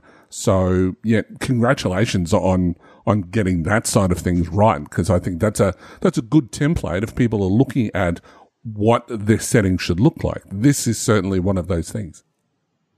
Yeah. And I made sure to really split the book into two. So like you have the part one, which is the lore, which is about like around 40 pages of just lore. There's not a single rule in there. It's just like explaining the world, the religion, the politics, factions. You have a timeline which is covering about like 600 years times span of history. You have like a gazetteer, so you even have simple location from within the world of Inquisition, and then you have about 60 pages or so of actual gaming rule. Because one of the things that I really loved about it was the timeline. And that's not something we see even in things like Terranoth. It doesn't, there isn't a timeline of what's happened when, so that if you're wanting to start a campaign, that you can go, right, well, this is where the campaign's going to start, and you've got a little bit of an idea as to what's happened. So the fact that you've got a timeline in there, it's remarkable and very, very helpful from a GMing perspective, definitely. Now, going on to sort of the process that you've gone through to create this document in the first place. So from concept to final product, how long did it take to come together? And what did you find were some of the challenges associated with producing the product? Well, I've been working on this since before even Genesis. So it's been like the Genesis has been out for 2 years now or so, something like this. Yep. So I started a bit earlier, but it was not as serious work as within the last the last months before the actual Foundry announcement. So, but I'd say about like maybe a year of actual serious work into this. Thing is that one of the challenge I had is when I first started this setting. So I like that basically the lore idea. I had that, and I had to make the rules for this. Thing is that when I first did this, I had no idea that setting was going to be in an online store at some point. So it was basically intended for playing at my gaming table. Like the original public for this was about like 5 people. So there was lots of things I did inside that setting that was okay for all of us at the table. But knowing that now it's going to be sold, I had to change a few things to be more not politically correct, but more like acceptable for anyone to play. For example, in the first version of Inquisition, witchcraft was something female exclusive. Like you couldn't be because right now there's the warlock, which is like basically the same thing as a witch, it's just a male witch. But in the original version, there was no warlock. If you wanted to be a witch, you had to be a woman. And for my gaming group, it was okay because like we had one girl playing and she didn't want to be a witch anyway. She just made an entertainer. And I have a witch in my group, which is played by my brother actually, but he doesn't mind playing a female character. But it's not something that all people are necessarily comfortable to play with. So like I don't remember if it was Scott or maybe Christopher from Excess Advantage, but they told me like you cannot put your setting like this directly available to the public because some people might get uncomfortable with few elements. I just named one, but there was like other few things. Like for example, another great example is that when I first made this, I wanted to be close to the actual medieval era of real hurt. So I did put some elements like cruelty and second-rate citizen and all that. And I think it was Scott that told me that, well, it's not because it's closer to reality than, let's say, Dungeon and Dragon that it's great. Because like medieval era had a lot of awful stuff going on. So you don't necessarily want to reproduce this inside an RPG setting. So I was like, okay, so I did switch a few things. I think I came up with a product that is actually pretty great. So, okay, in previous episodes, we talked a lot about playtesting. As you were developing this and playtesting it, what were some of the biggest learning experiences to come out of your playtesting for this product? And you obviously talked about stuff during like design feedback, but were there many changes you needed to implement, mechanically or otherwise, as a result of your playtesting efforts? Oh, so much. So much thing I had to change, because like even when you're experienced within this system, like I mean like I played Star Wars for a few years already, so when you're going with new stuff with existing rules, like let's say you're making up new adversaries, it's kind of easy actually, because you just know that like a stormtrooper can be recycled into some kind of militia unit or whatever. But when you're going into new rules, like you're coming up with something that Genesis didn't have from the start, some wild things can happen. Like the witchcraft magic is something completely revamped, and there was a lot of adjustment I had to make because some spells or specific effects were clearly broken. Like it was either too powerful or not enough or whatever. We can talk maybe about witchcraft later, but there's also the damn talents, which basically lets you play a vampire, a werewolf, or a grave walker. And there was a lot of things that, like when I wrote this, it seems fine, and then after that, maybe not so much. I'm gonna have to readjust things. One of the problem I encountered was the fact that supernatural beings, like the aberrations and all this, are resistant to mundane weaponry. Like if you want to go after them, you have to equip yourself with silver weapons. And basically how the mechanics work is that these creatures have really high soak value. Like something with a value soak value of like 6 or 7, it's not that of a big deal really. So the only way to deal with these creatures is by equipping the silver weaponry. And at first, silver weapons, it's just like normal weapons, but their critical rating is reduced. And thing is that, well, at first it was like this, and then you had the burn thing that was added to silver. Thing is that even if you have like a weapon capable of critting and all this, the burning was kind of useless actually, because burning is reduced by the soak value. And it was just like, I'm going to burn that creature, but chances are it won't do anything to it anyway. So so I had this encounter in playtesting. It was the first supernatural creature I made. It was a banshee, so they was fighting that creature, and the party's most heavy hitter could basically do nothing against it. Like it has to roll. The player had to roll lots of successes to get through, or else it wasn't going down, and the burn quality wasn't doing a thing anyway. So I had to readjust all the silver weaponing work.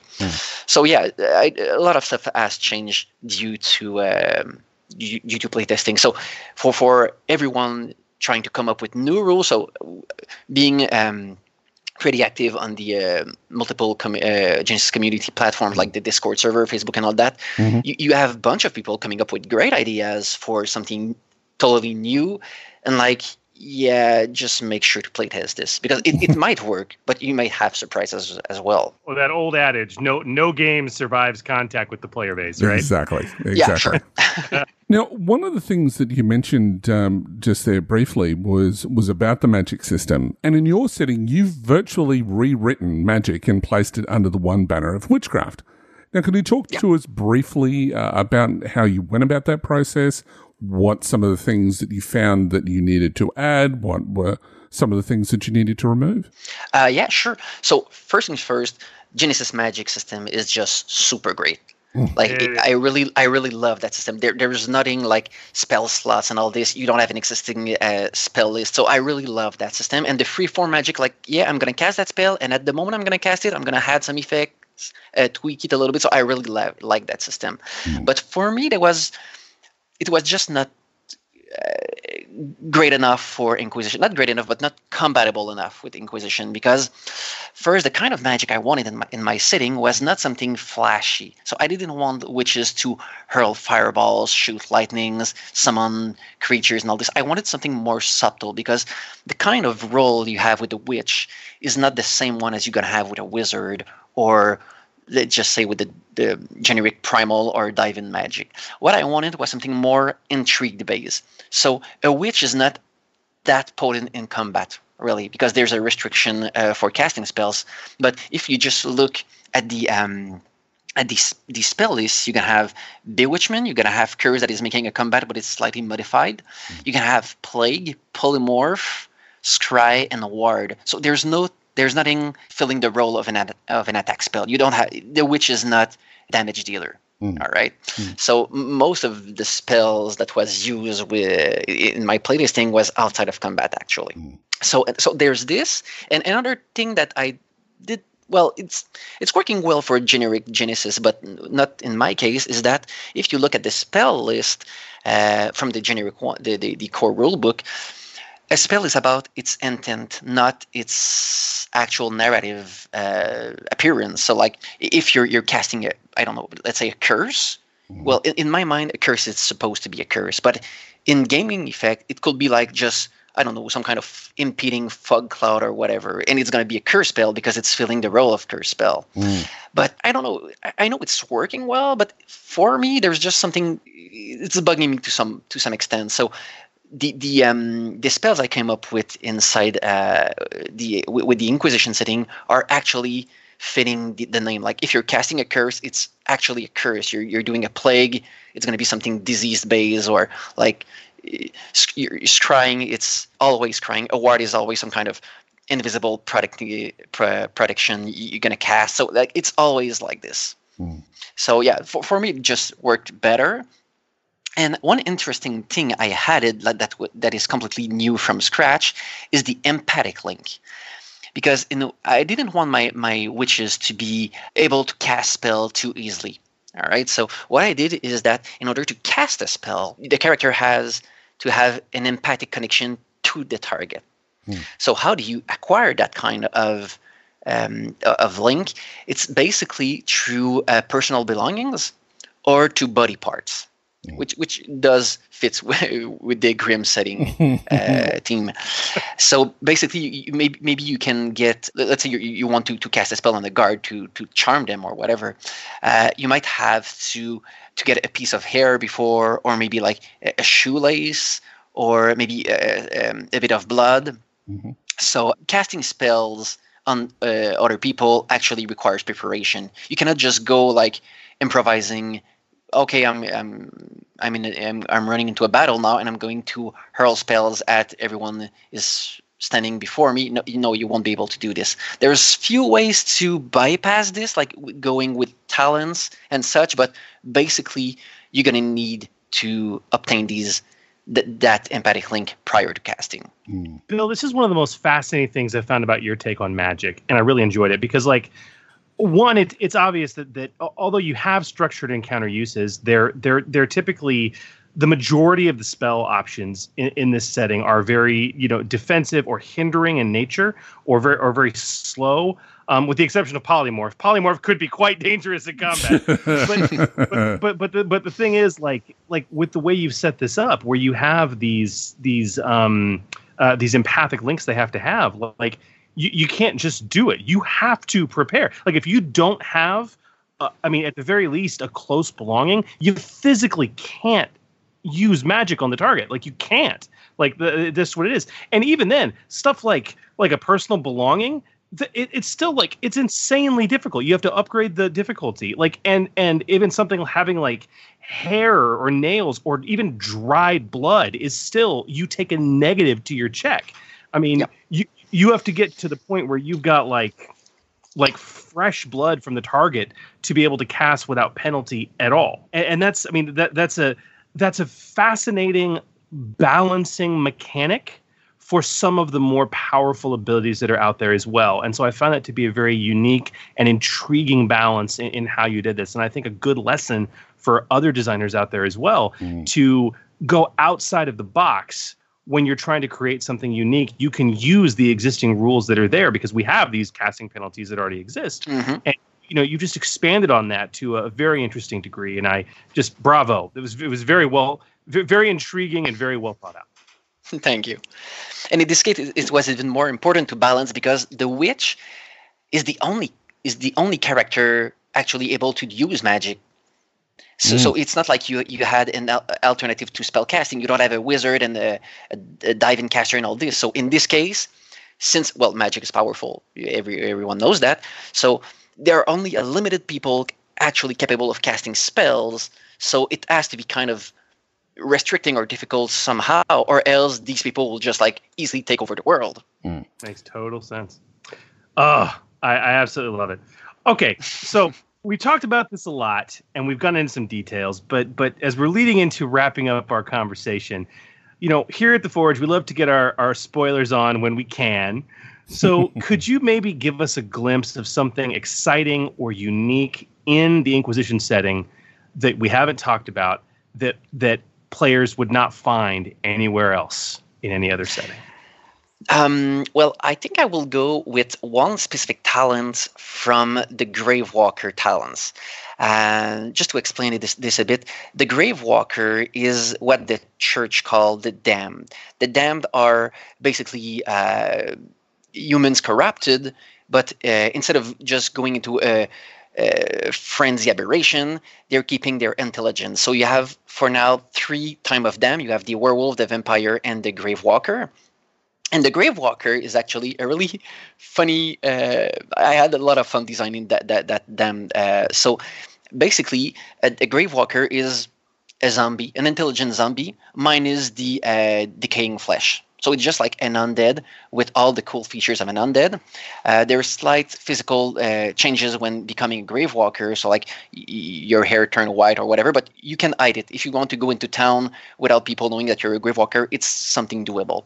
But how do you actually become a Gravewalker is through death. So you have to die in order to resurrect as a Gravewalker. So you raise from the grave.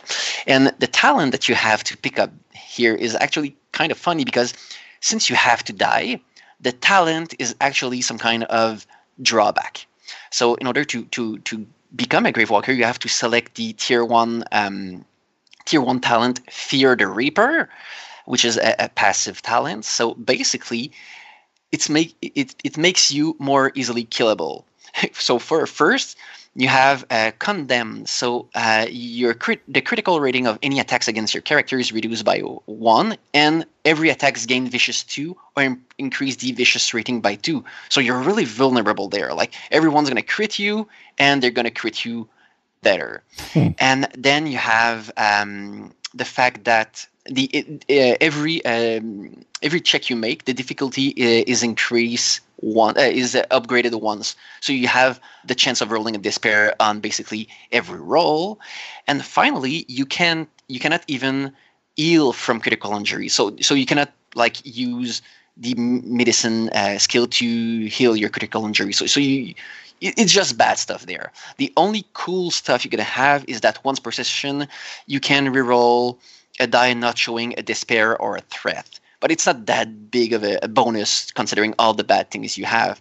So basically, when you're taking that talent, you're gonna die. Like it's only a matter of time before you're getting killed. And when you do, on the night following your death, you remove that talent from your talent pyramid to switch it to the Gravewalker talent, which is all the good stuff coming with being an undead.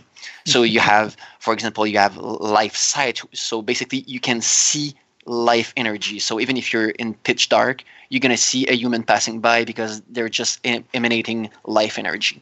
And it's basically what the Gravewalker talent does with coming up with the Silver Weakness. But it opens your character for all cool talents that are giving abilities that are just exclusive for Gravewalker. So you have like spit, you can spit some kind of acid-like liquid, you can have corrosive blood, you can cheat death and all that. So there's a lot of cool abilities, and the way I built all these talents are on the same concept as Scott's something strange setting with vampires and werewolves. So it's like basically the same kind of talent that goes for the Gravewalker. And it's actually quite cool because you won't see any Gravewalker anywhere. Like I really made that up from the scratch. Nice.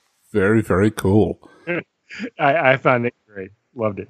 Well, that's certainly something that people can look forward to when they take a look at the product.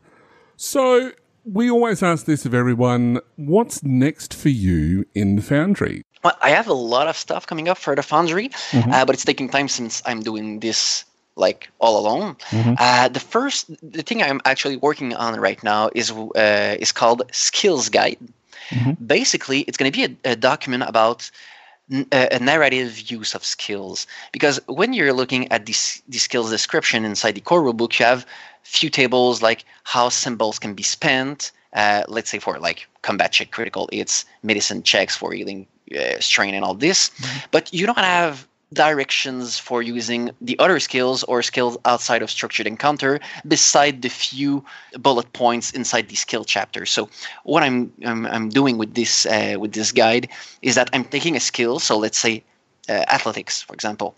So athletics can be used for a lot of things. You have like running, you have jumping, climbing, swimming. So I'm taking all of these skills, which I call sub skills, and I just go over how symbols can be spent when using these, and I put a few example situation for each skill. So it's going to be a lengthy document. Like, I'm not done yet, and I'm about maybe 70 pages, I think, so far. Wow. I think it's going to wrap about like 100 pages.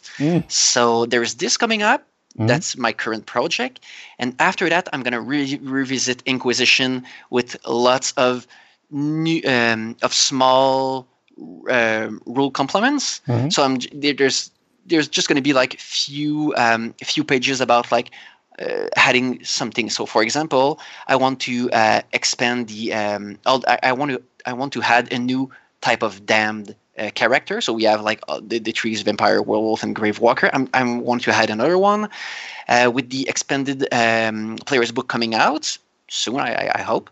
I'm gonna expand on the seafarer of the setting, because for now there's actually no there is no vehicle inside the Inquisition setting. But if you look at the lore, there's actually sea trade going around, so we need ships to for this. So I'm gonna have a module on this. I want another module on building a kingdom management, because let's say in your game you save the count for some embarrassing thing or defeat or whatever, so they can reward you a small bit of lands and for you to manage, so you can build a town or something like this. So I want rules around this. I want to expand on alchemy. So like there's a bunch of stuff coming up for Inquisition, in addition to adventure module that I still want to add to it as well. Very cool. Well, Guillaume, it's been a wonderful conversation. For those of you listening, I really encourage you to check out Inquisition. It's got, it's like... You look at it's like, oh wow, a fantasy setting. It's as I hope we've elucidated, it's so much more than that. The idea of dark fantasy, or I guess as Guillaume put it, low fantasy, is such a rarity in this hobby. And to see it done in this fashion while still keeping those same elements of the supernatural and a lot of the things of really classical medieval lore that's almost historic or semi-historic to a very large degree is just it's extremely unique. And so we found this to be a very strong offering in the Foundry, and we seriously encourage you guys to check it out. So, Bill, thank you so much for coming on and talking to us about this. We really do appreciate your time. It was a pleasure. Awesome. All right, Chris. So, if people want to know more about what's available on the Foundry, they just need to go to www.drivethroughrpg.com. I think we've got some questions that we really need to get into. Should we fire over to that? I think we need to try and squeak our way underneath that hammer. Indeed. Under the Hammer. And welcome to Under the Hammer, the segment where we will answer your games and rules questions about the Genesis role-playing game as it impacts both rules and content creation, and of course play. Now, this episode we have a couple of interesting questions. So, Chris, would you like to read out our first question? Absolutely. It comes in from Rob Almond via Facebook. He says, "Hi guys, I have an Android question specifically about running. I use the access system action and successfully access the system. I use my incidental to go to a piece of ice protecting a subsystem.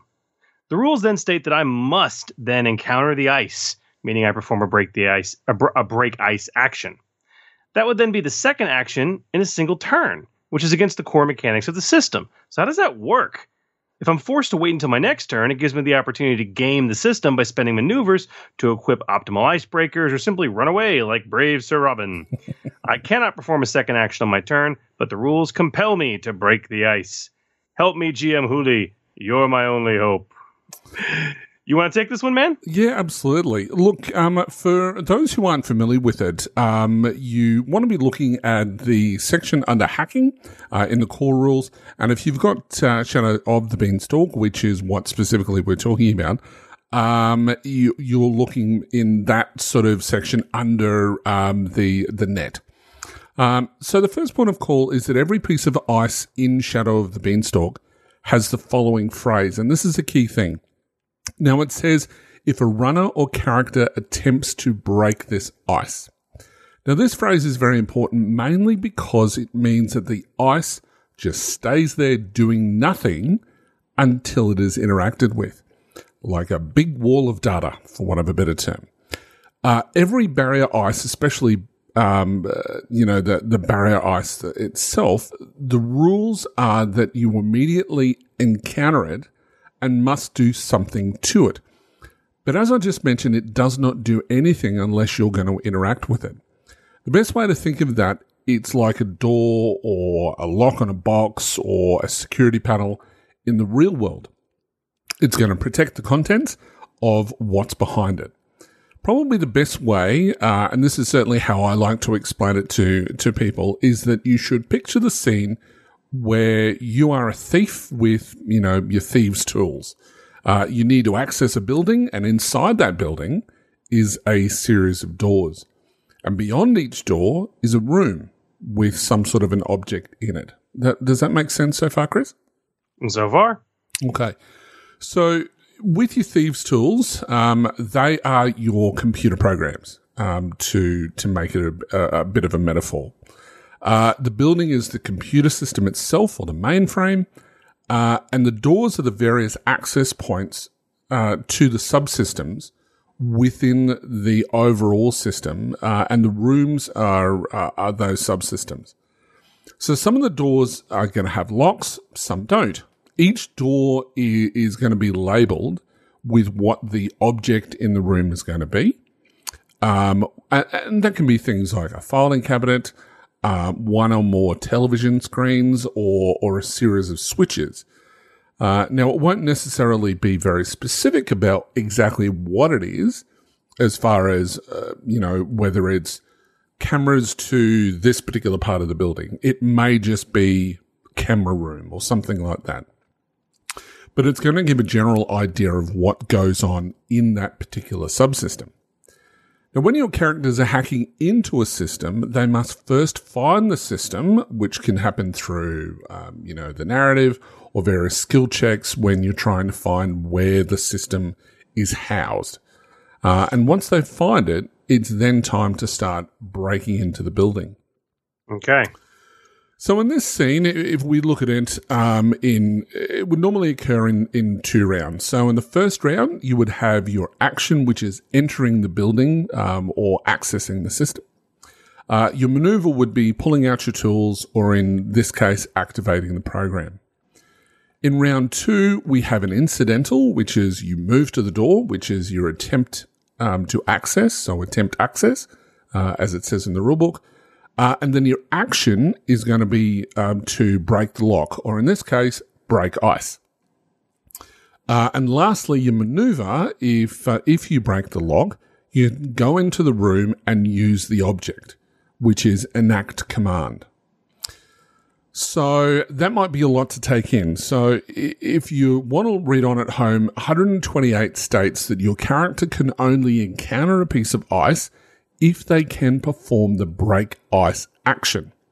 And that's on page 129, to attempt to break through it. Otherwise, they have to wait until their next turn. Now, this is done so that you aren't forced to take 2 actions in a single turn, which, as Rob says, is against the rules of the game, effectively, that you can't take 2 actions in a turn.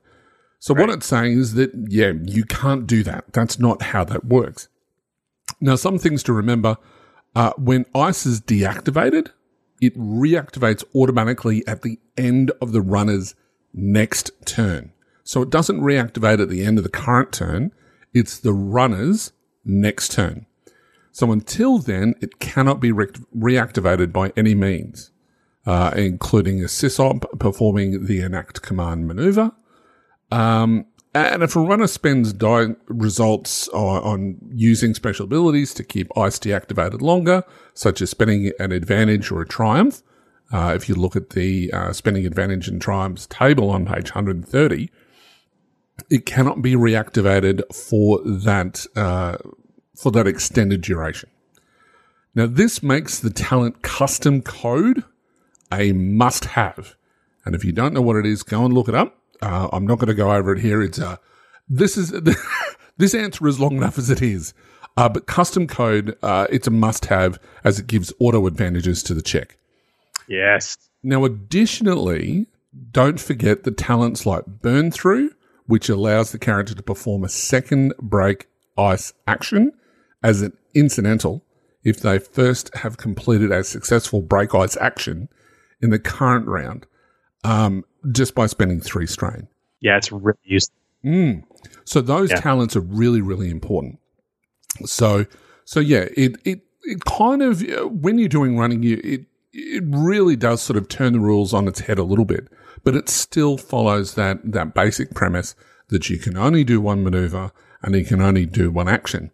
Where it does come into play really, really well is that if you're doing a tandem run with another runner, because you can then get in there, deactivate the ice. The ice is deactivated for the end of your turn and the end of your next turn, which means that the person that you're running with can then go in and do whatever it is that they need to do while that ice is deactivated.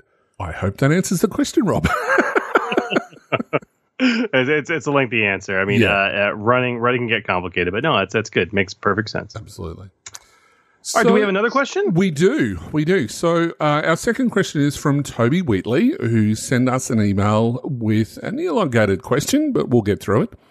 And he says, "Hi guys, I'm in the process of creating a new setting or world and simultaneously a campaign for it. In summary, my question is, how much detail is best to represent an aspect of the world in an RPG?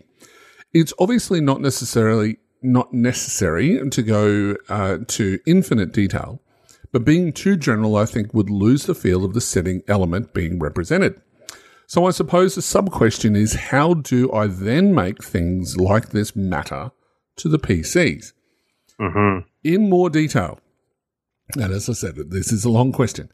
My setting is a steampunk, magepunk world, and the key premise is that some people have the ability to manipulate ether energy.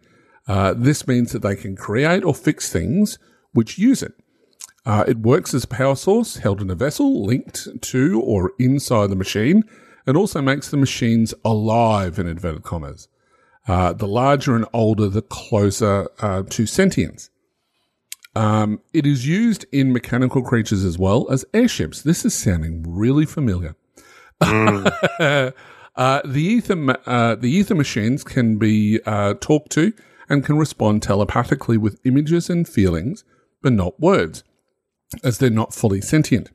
I'm trying to figure out how to best represent this in Genesis and how to make it worth acquiring. I initially considered a skill, but I'm leaning more towards the ranked talent at the moment. However, I'm not sure how to break it down.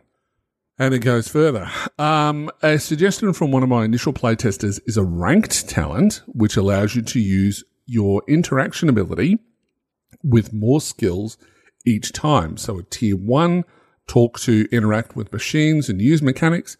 Tier 2, pick one skill. Tier 3, pick one skill, etc., etc. So when you get it, you can't use your ranks in things like coercion or negotiation until you have improved. Another option is to make a new skill which is only accessible when you have a tier 1 talent, which activates the skill with 1 rank, then you upgrade as a normal skill. This would be used for making or fixing ether creations, but other interactions, for example social, would be able to be used by anyone. The third option, and it's his least favourite, is to add boost die or upgrades to mechanics checks either to the number of times the skill or talent of ether manipulation is taken when working on ether-based machines. This again leaves other skills unaffected. As I'm less experienced in creating and playing than you both, I hoped you could give me some advice. All right, well, advice we can certainly do, Toby. And I'll be blunt. I dislike all three of your options. They're way too unnecessarily complicated. But let's back up a bit. Yep. So first of all, it sounds like a very interesting setting, Toby. It sounds like a lot of fun.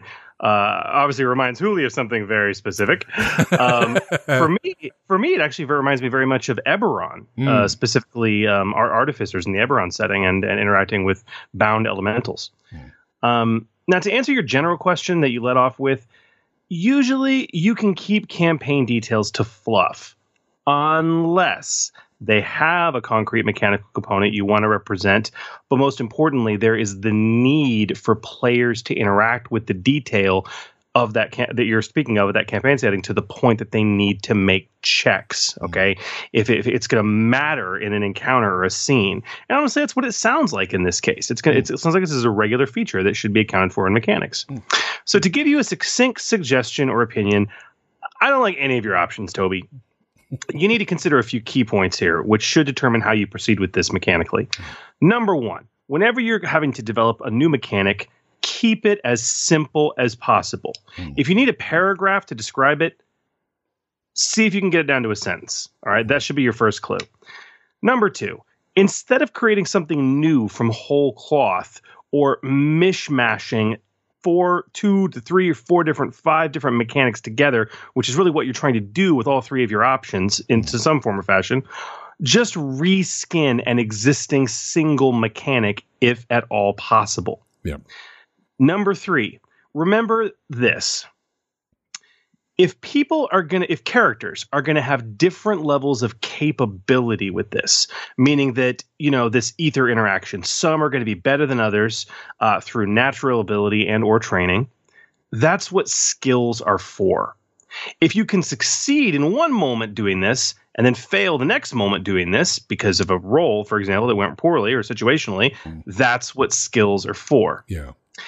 If everyone in this world can do the thing, whatever it is, at the same level of quality, like it's just a piece of knowledge they have, that's what talents are for. Even the tiered talents you suggest. Yeah. Right?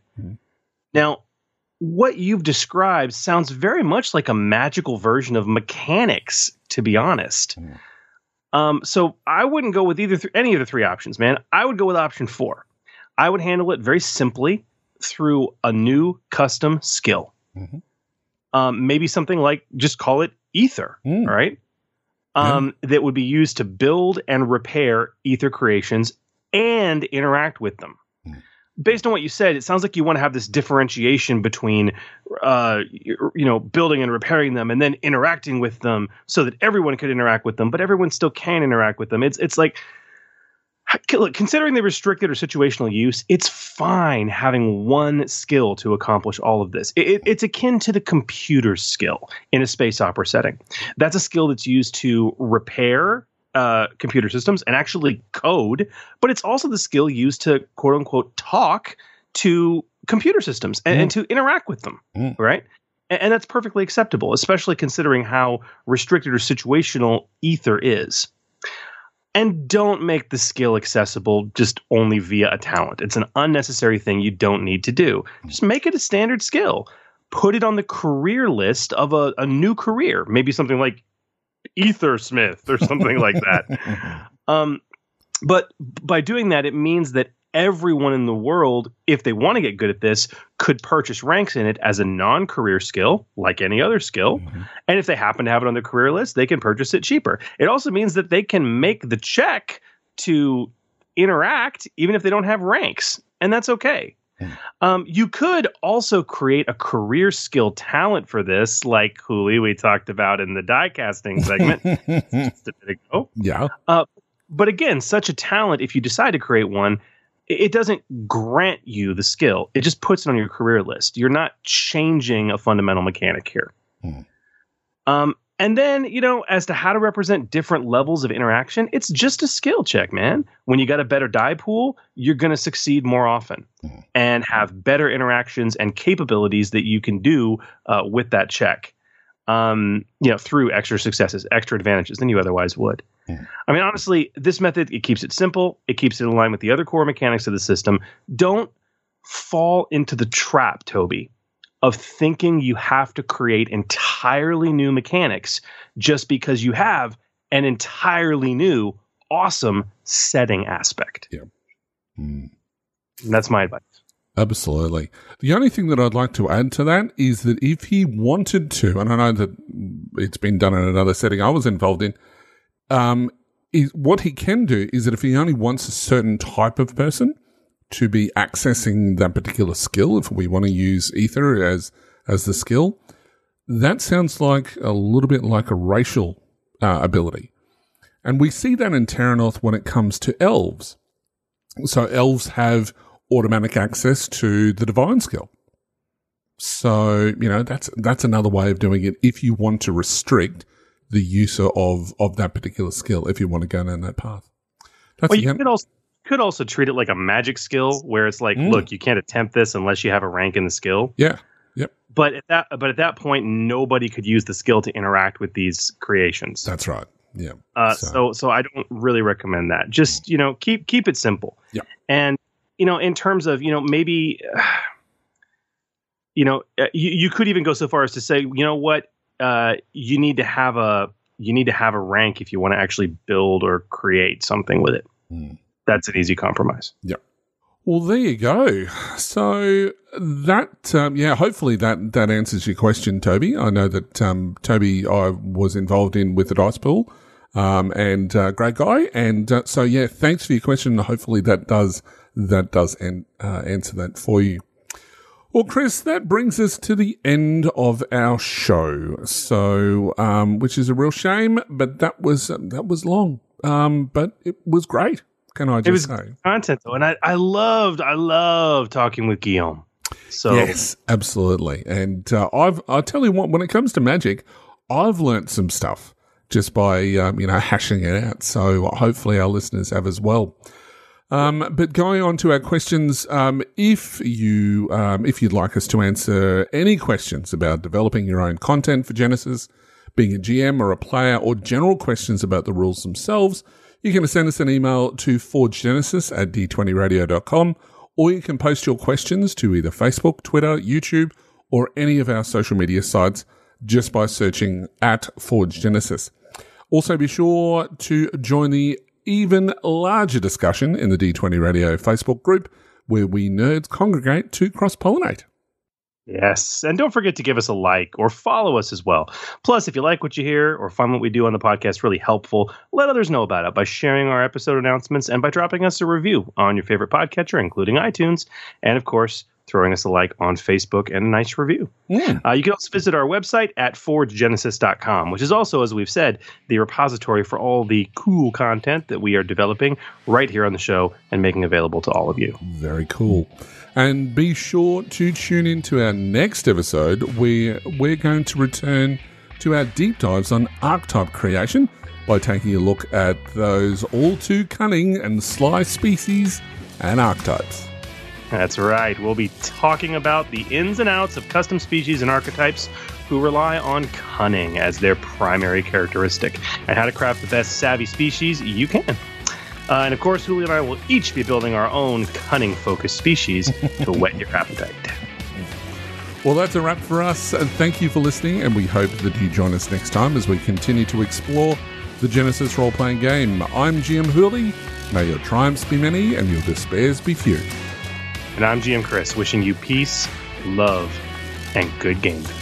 And remember, the Forge Podcast helping you hone your gaming edge. The Forge, a Genesis podcast, is a proud member of the D20 Radio Network. For more information about the network, visit www.d20radio.com. The Forge is a fan-generated podcast. All the information provided on the podcast, social media, and related website is not affiliated with Fantasy Flight Games or any of their licensors. The content of this podcast remains a property of The Forge, a Genesis RPG podcast, and is intended for educational and informational purposes only. The Genesis role-playing game, Genesis logo, Genesis Foundry, content, and all material remain the property of Fantasy Flight Games. All products available on the Genesis Foundry website remain the property of their respective companies and individuals. For more information about The Forge, a Genesis RPG podcast, visit www.forgegenesis.com.